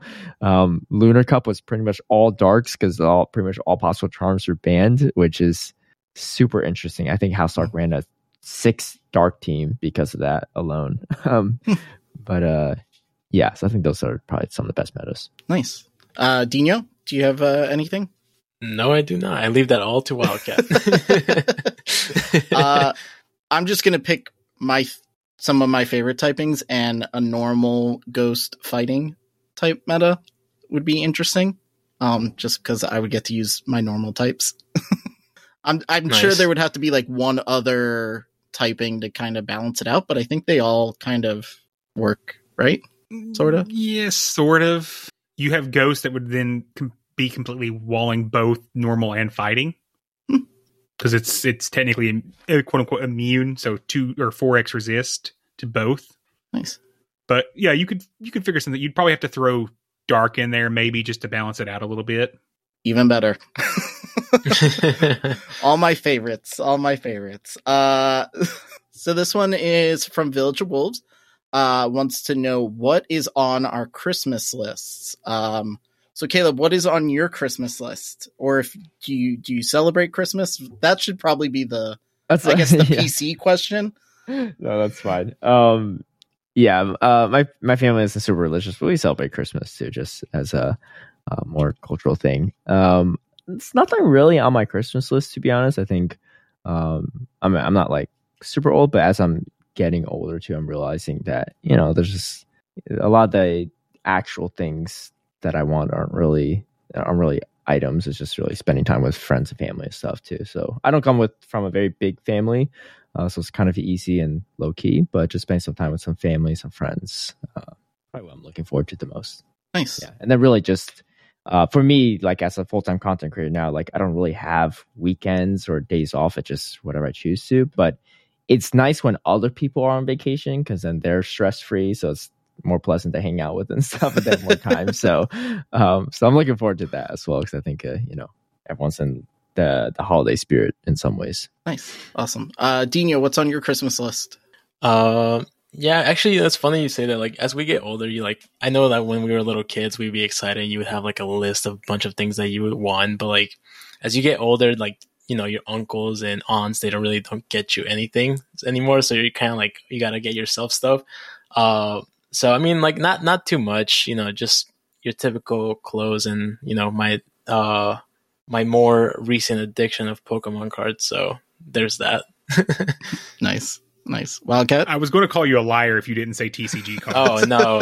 I actually just spent some more money on it, so I had to mention it.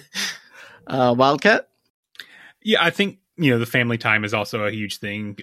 This is probably the first year my daughter's been like super into Christmas, so that's really fun for me. And then, of course, as Dino mentioned, I've picked up the TCG addiction, so unfortunately I'm doing that now.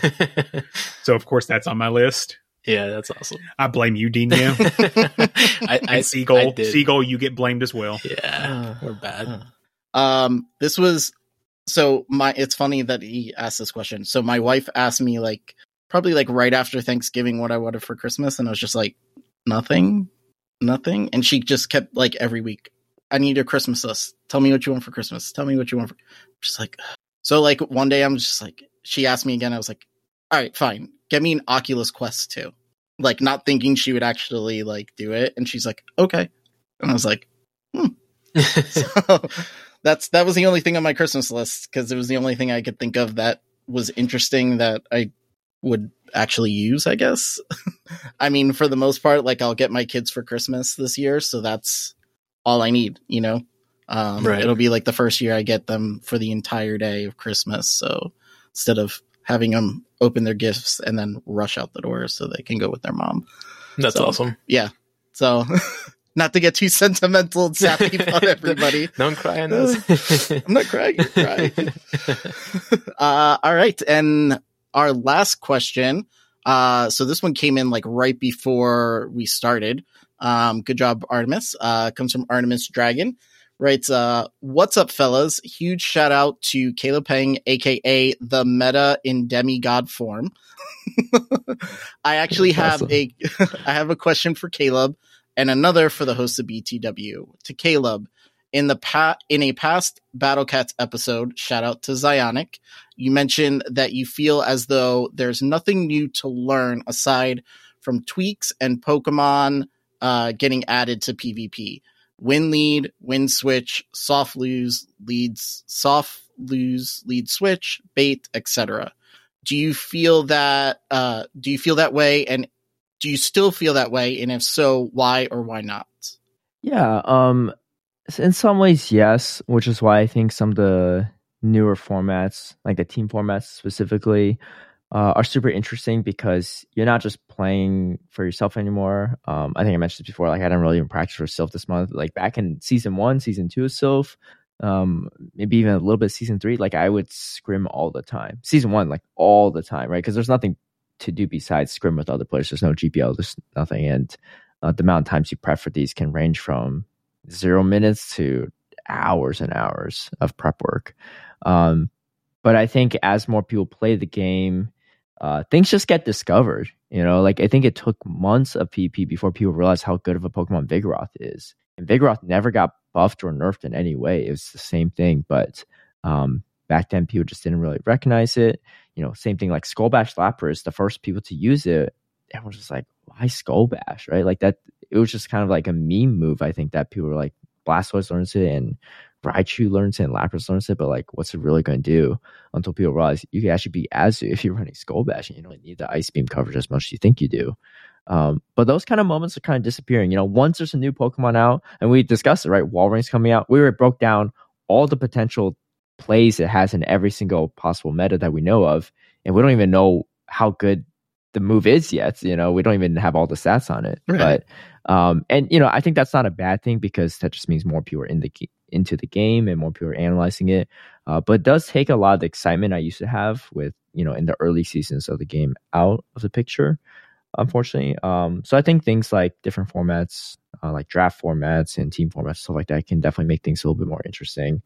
I think if I were to guess, I think eventually Niantic is going to change some of the mechanics of PvP so that because I think it's inherently it's still a very turn-based 2-dimensional game in that regard. You have a lead Pokemon, you swap, you have a timer, you can only do so much in that until the timer's up. Whereas I think that's what I was talking about Unite earlier, like those kind of games, there's a dynamic constant change of pace and different thing developing in every single second of the game that could vary from game to game.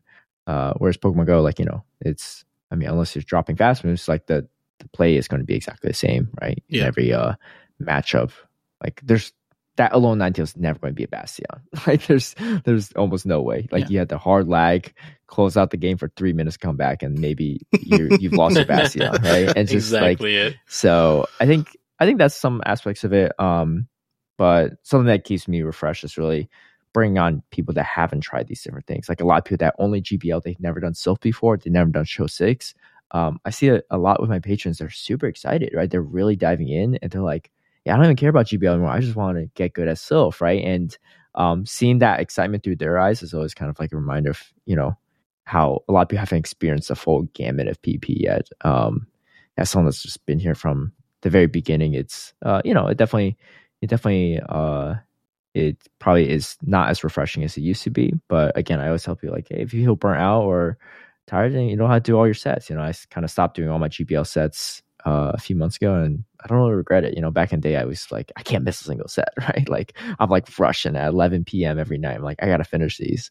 But we'll see. I think I am hopeful that Niantic, I think, will add some more dynamic aspects to the game. What I really want to see myself is a 2v2 format. So like right off the bat, like if the four of us would battle, we're each on a team with each other and we face two at once.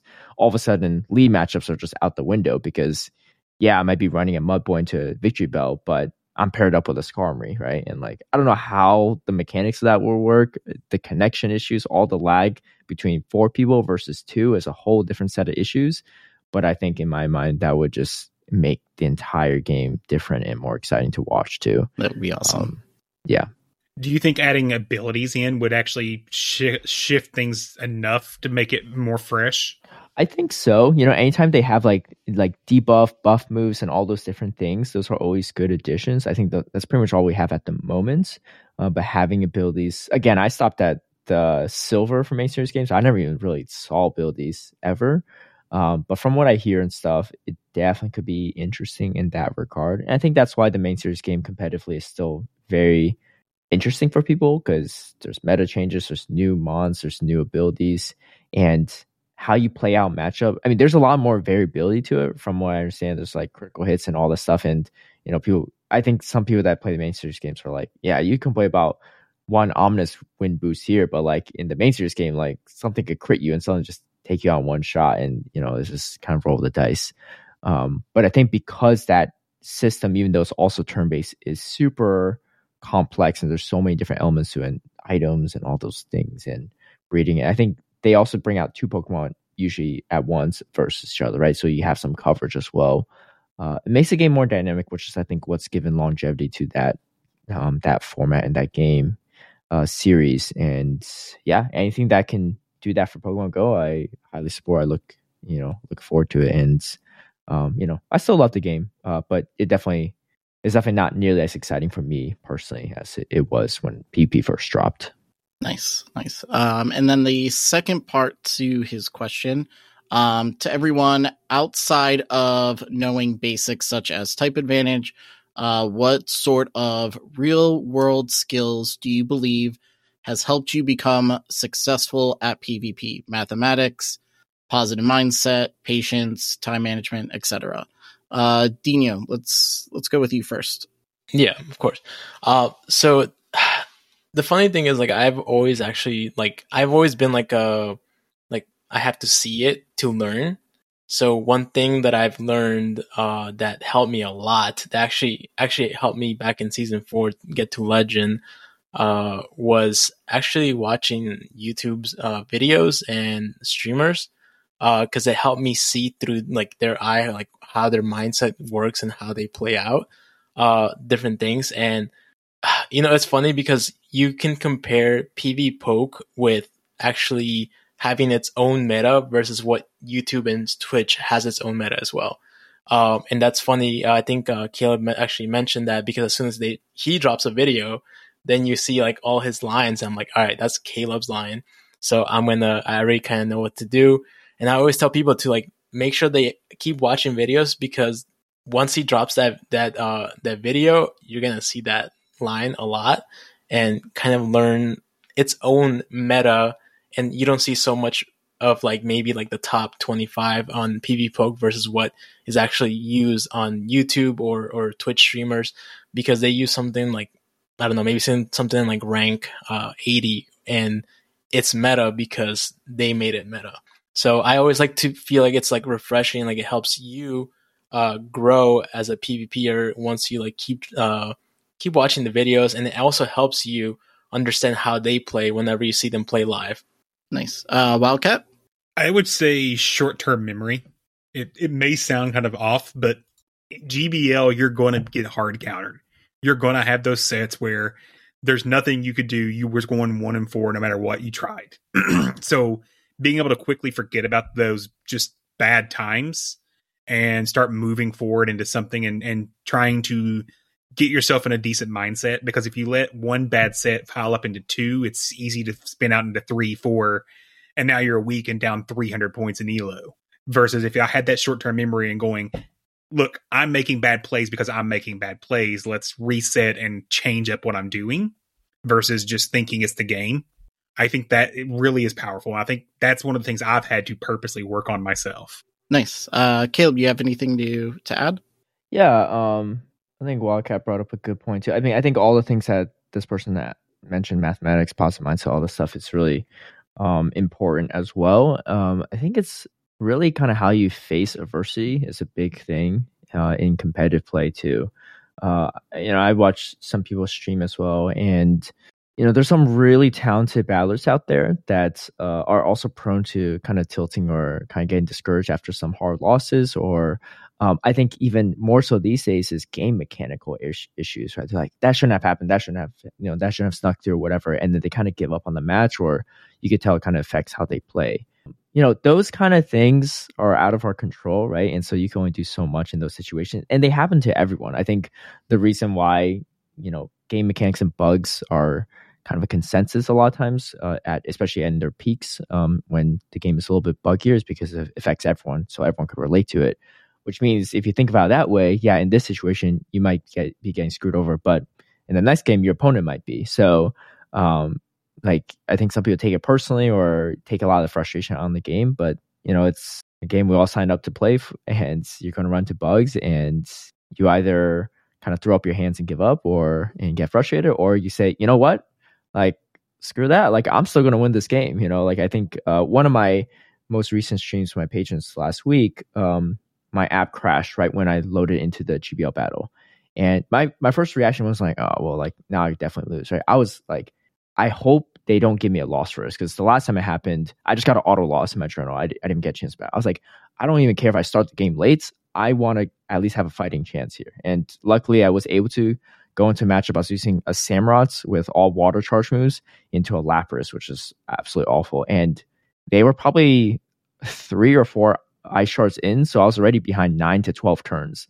I was like, and I had 2 flyers in the back. I had to pitch Manibus, and I was like, I don't care. I'm going to try my best to win this, and I pushed through and still won that game too. And despite winning coming from behind, I think if you look at some of the best players in the game too, they're usually calm and collecting those moments, or they're the people that keep fighting through even in a situation where you're watching, you're like, there's no win con here, but they're just constantly figuring out everything they can and doing everything they can to kind of make it work. And I think GBL, unfortunately, in some ways has diminished some of that attitude, in my opinion, because you have things like top lefting and quitting out battles. Back in the Sylph days, no one really quit out of battles. It's both as a kind of sportsmanship thing. You don't just in a basketball game, you just leave in the last minute of the fourth quarter. You just play it out, right? Even if you're getting losing and stuff. But I think these days now, I've battled some people and stuff, they just quit out. I was like, that's what it is. If you want to quit out, you could quit out. But I think people have more of that mentality nowadays. GBL, I get it, to save time, right? It is what it is. It's not a big tournament thing or anything like that. You don't want to get your sets done, and time is a resource for sure. But I think the big thing is kind of perseverance and really fighting through the tough times, and the rest of the stuff you can all work on, techniques and mechanics stuff. But I think even with top players, that's a big differentiating factor that I've seen. Awesome.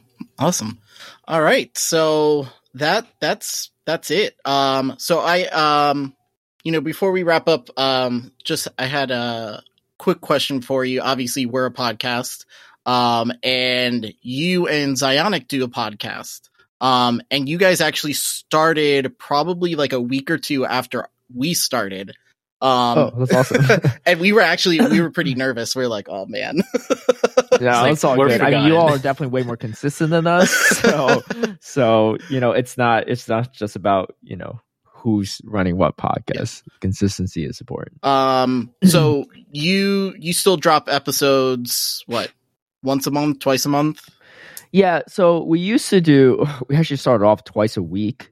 And then things got busy. Zionic started streaming as well. So he was like, let's just do once a week, which is fine. And then and we also have kind of a wild time difference. He's all the way in the UK as well. And he has a fairly busy schedule. He's got 2 kids to take care of. And, he's one of the daily uploaders as well. So his schedule's a little bit more rigid in that regard. So, and then there's sometimes where I couldn't make it too. So we had a lot of inconsistencies, unfortunately, because of that. And we would have one a month or so, and sometimes longer breaks than that. But we recently started back up on once a week. Last week we actually missed because something came up on his end. But besides last week, we've been doing once a week too. It's a little bit in my opinion, a little less dynamic. It's just two of us, but it's just we just kind of just chill out essentially and hang out on the podcast. No, it's good. You want to tell everybody where they can find that? In case they want to listen to. Yeah, absolutely. Don't expect the same consistency as this podcast, but if you're down and you have some time to kill, it is called the Battle Cats podcast. So Battle Cats with a Z instead of an S at the end. And it's on Spotify, as well as Apple Podcasts and Google Play, or Google Podcasts as well. I'm actually not too sure about that. So there's that. I'm actually currently working on another podcast project. So I haven't really said this publicly, but it's fine because we're going to drop it soon. Hopefully our first few episodes are dropping this Wednesday. We've already recorded 5 or so of these, and we're recording 6 ones, so we're a little backlogged, but it's fine. We want to just drop a bunch at the moment, but it's with myself, as well as Nightwing 114, also known as PGBL PvP on Twitter. He's the guy that runs the production for GPLA, for like the Mazer tournaments, for Aero Draft League, all this stuff. So he does he's our producer. He also chats quite a bit in this podcast. And then my friend, very cool guy Noah, who's one of the more older guys that started, or not older, but he was original guys that was involved in Sylph. But this podcast is not really Pokemon Go related. It's just if you have some time to kill, we just pretty much chat about TV shows, movies, video games, different cultural stuff, and just kind of talk shop and stuff. It's usually a good time. Our podcasts run at a minimum 90 minutes, and they often run over 2 hours of just random stuff. So, if you're on that solo grind or you got some time to kill on Community Day, feel free to tune into that.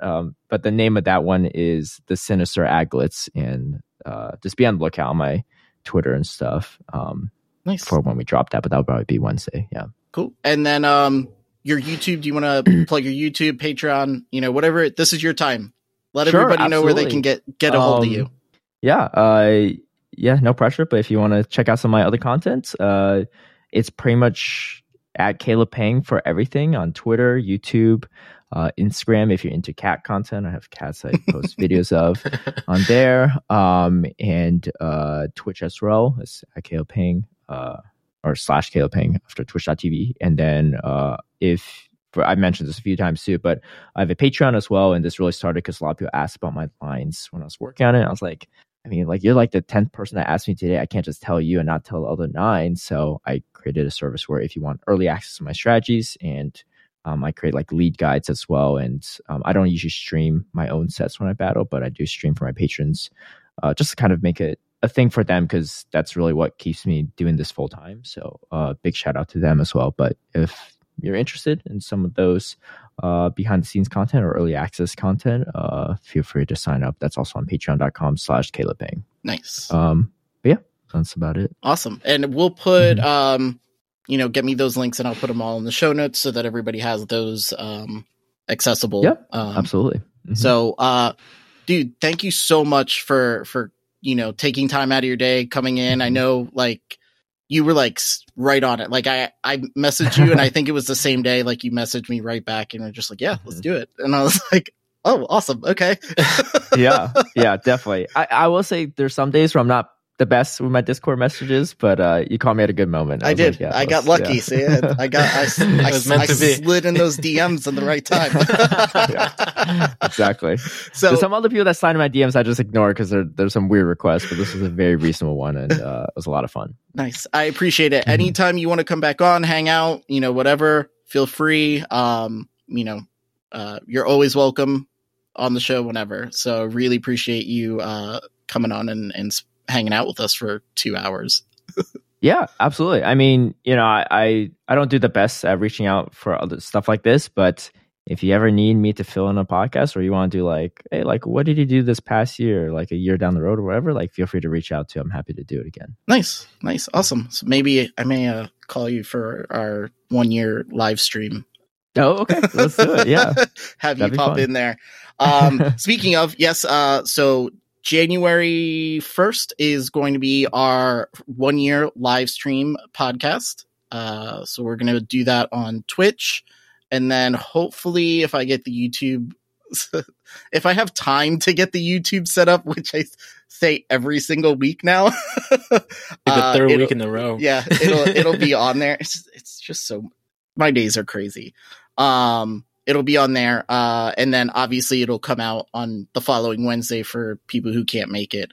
So who knows? Maybe Caleb will pop in for a few minutes just to say hi. You never know. Just saying. It's called a tease. So, all right. So before we wrap up, I want to give a big thank you to all of our Patreon supporters. If you want to support the show, you can for as little as $1 a month, which gains you access to our Patreon only Discord. Links will be in the show notes. Special thank you to our Coach's Corner supporters, JD Mojo Jojo, Clifford Mert, Thanks Friends 673, Eastwood, Mama Climbs, Schwartz, Moshpit 37, our Patreon producers, King Flip, Kittens and High Fives, and King Tom and Matthew Breaker, our Discord admins, Reyes 683, Siegel, and Miami Doc. Be sure to follow us on Twitter at BTWPVP Podcast. Shout out to Artemis Dragon, who pretty much runs our Twitter. Otherwise, there'd be no posts because I'm terrible. We're all terrible at it. Yeah, horrible. So, shout out to him for doing that. You could follow us on Twitch, twitch.tv/BTWPVP. You can email us at info@btwpvp.com. And then the links to our merch store, Patreon, and our friends over at Palatown PvP will all be in the show notes. So yeah, that's our show. I want to thank everyone for listening to the BTW Beginner to Winner PvP podcast. My name is Chris, aka AstroZombie 954. I am Daniel Mágico. I am Wildcat Dad 17. And I'm Caleb Payne. And until next time, good luck and get good.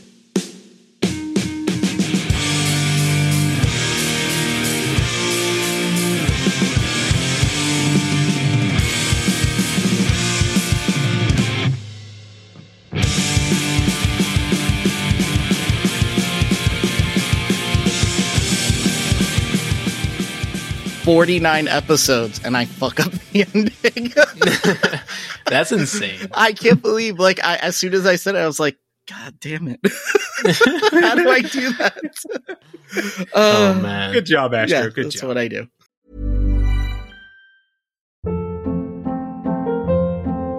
Hold up. What was that? Boring. No flavor. That was as bad as those leftovers you ate all week. Keke Palmer here, and it's time to say hello to something fresh and guilt-free. Hello Fresh. Jazz up dinner with pecan-crusted chicken or garlic butter shrimp scampi. Now that's music to my mouth. Hello Fresh. Let's get this dinner party started. Discover all the delicious possibilities at HelloFresh.com.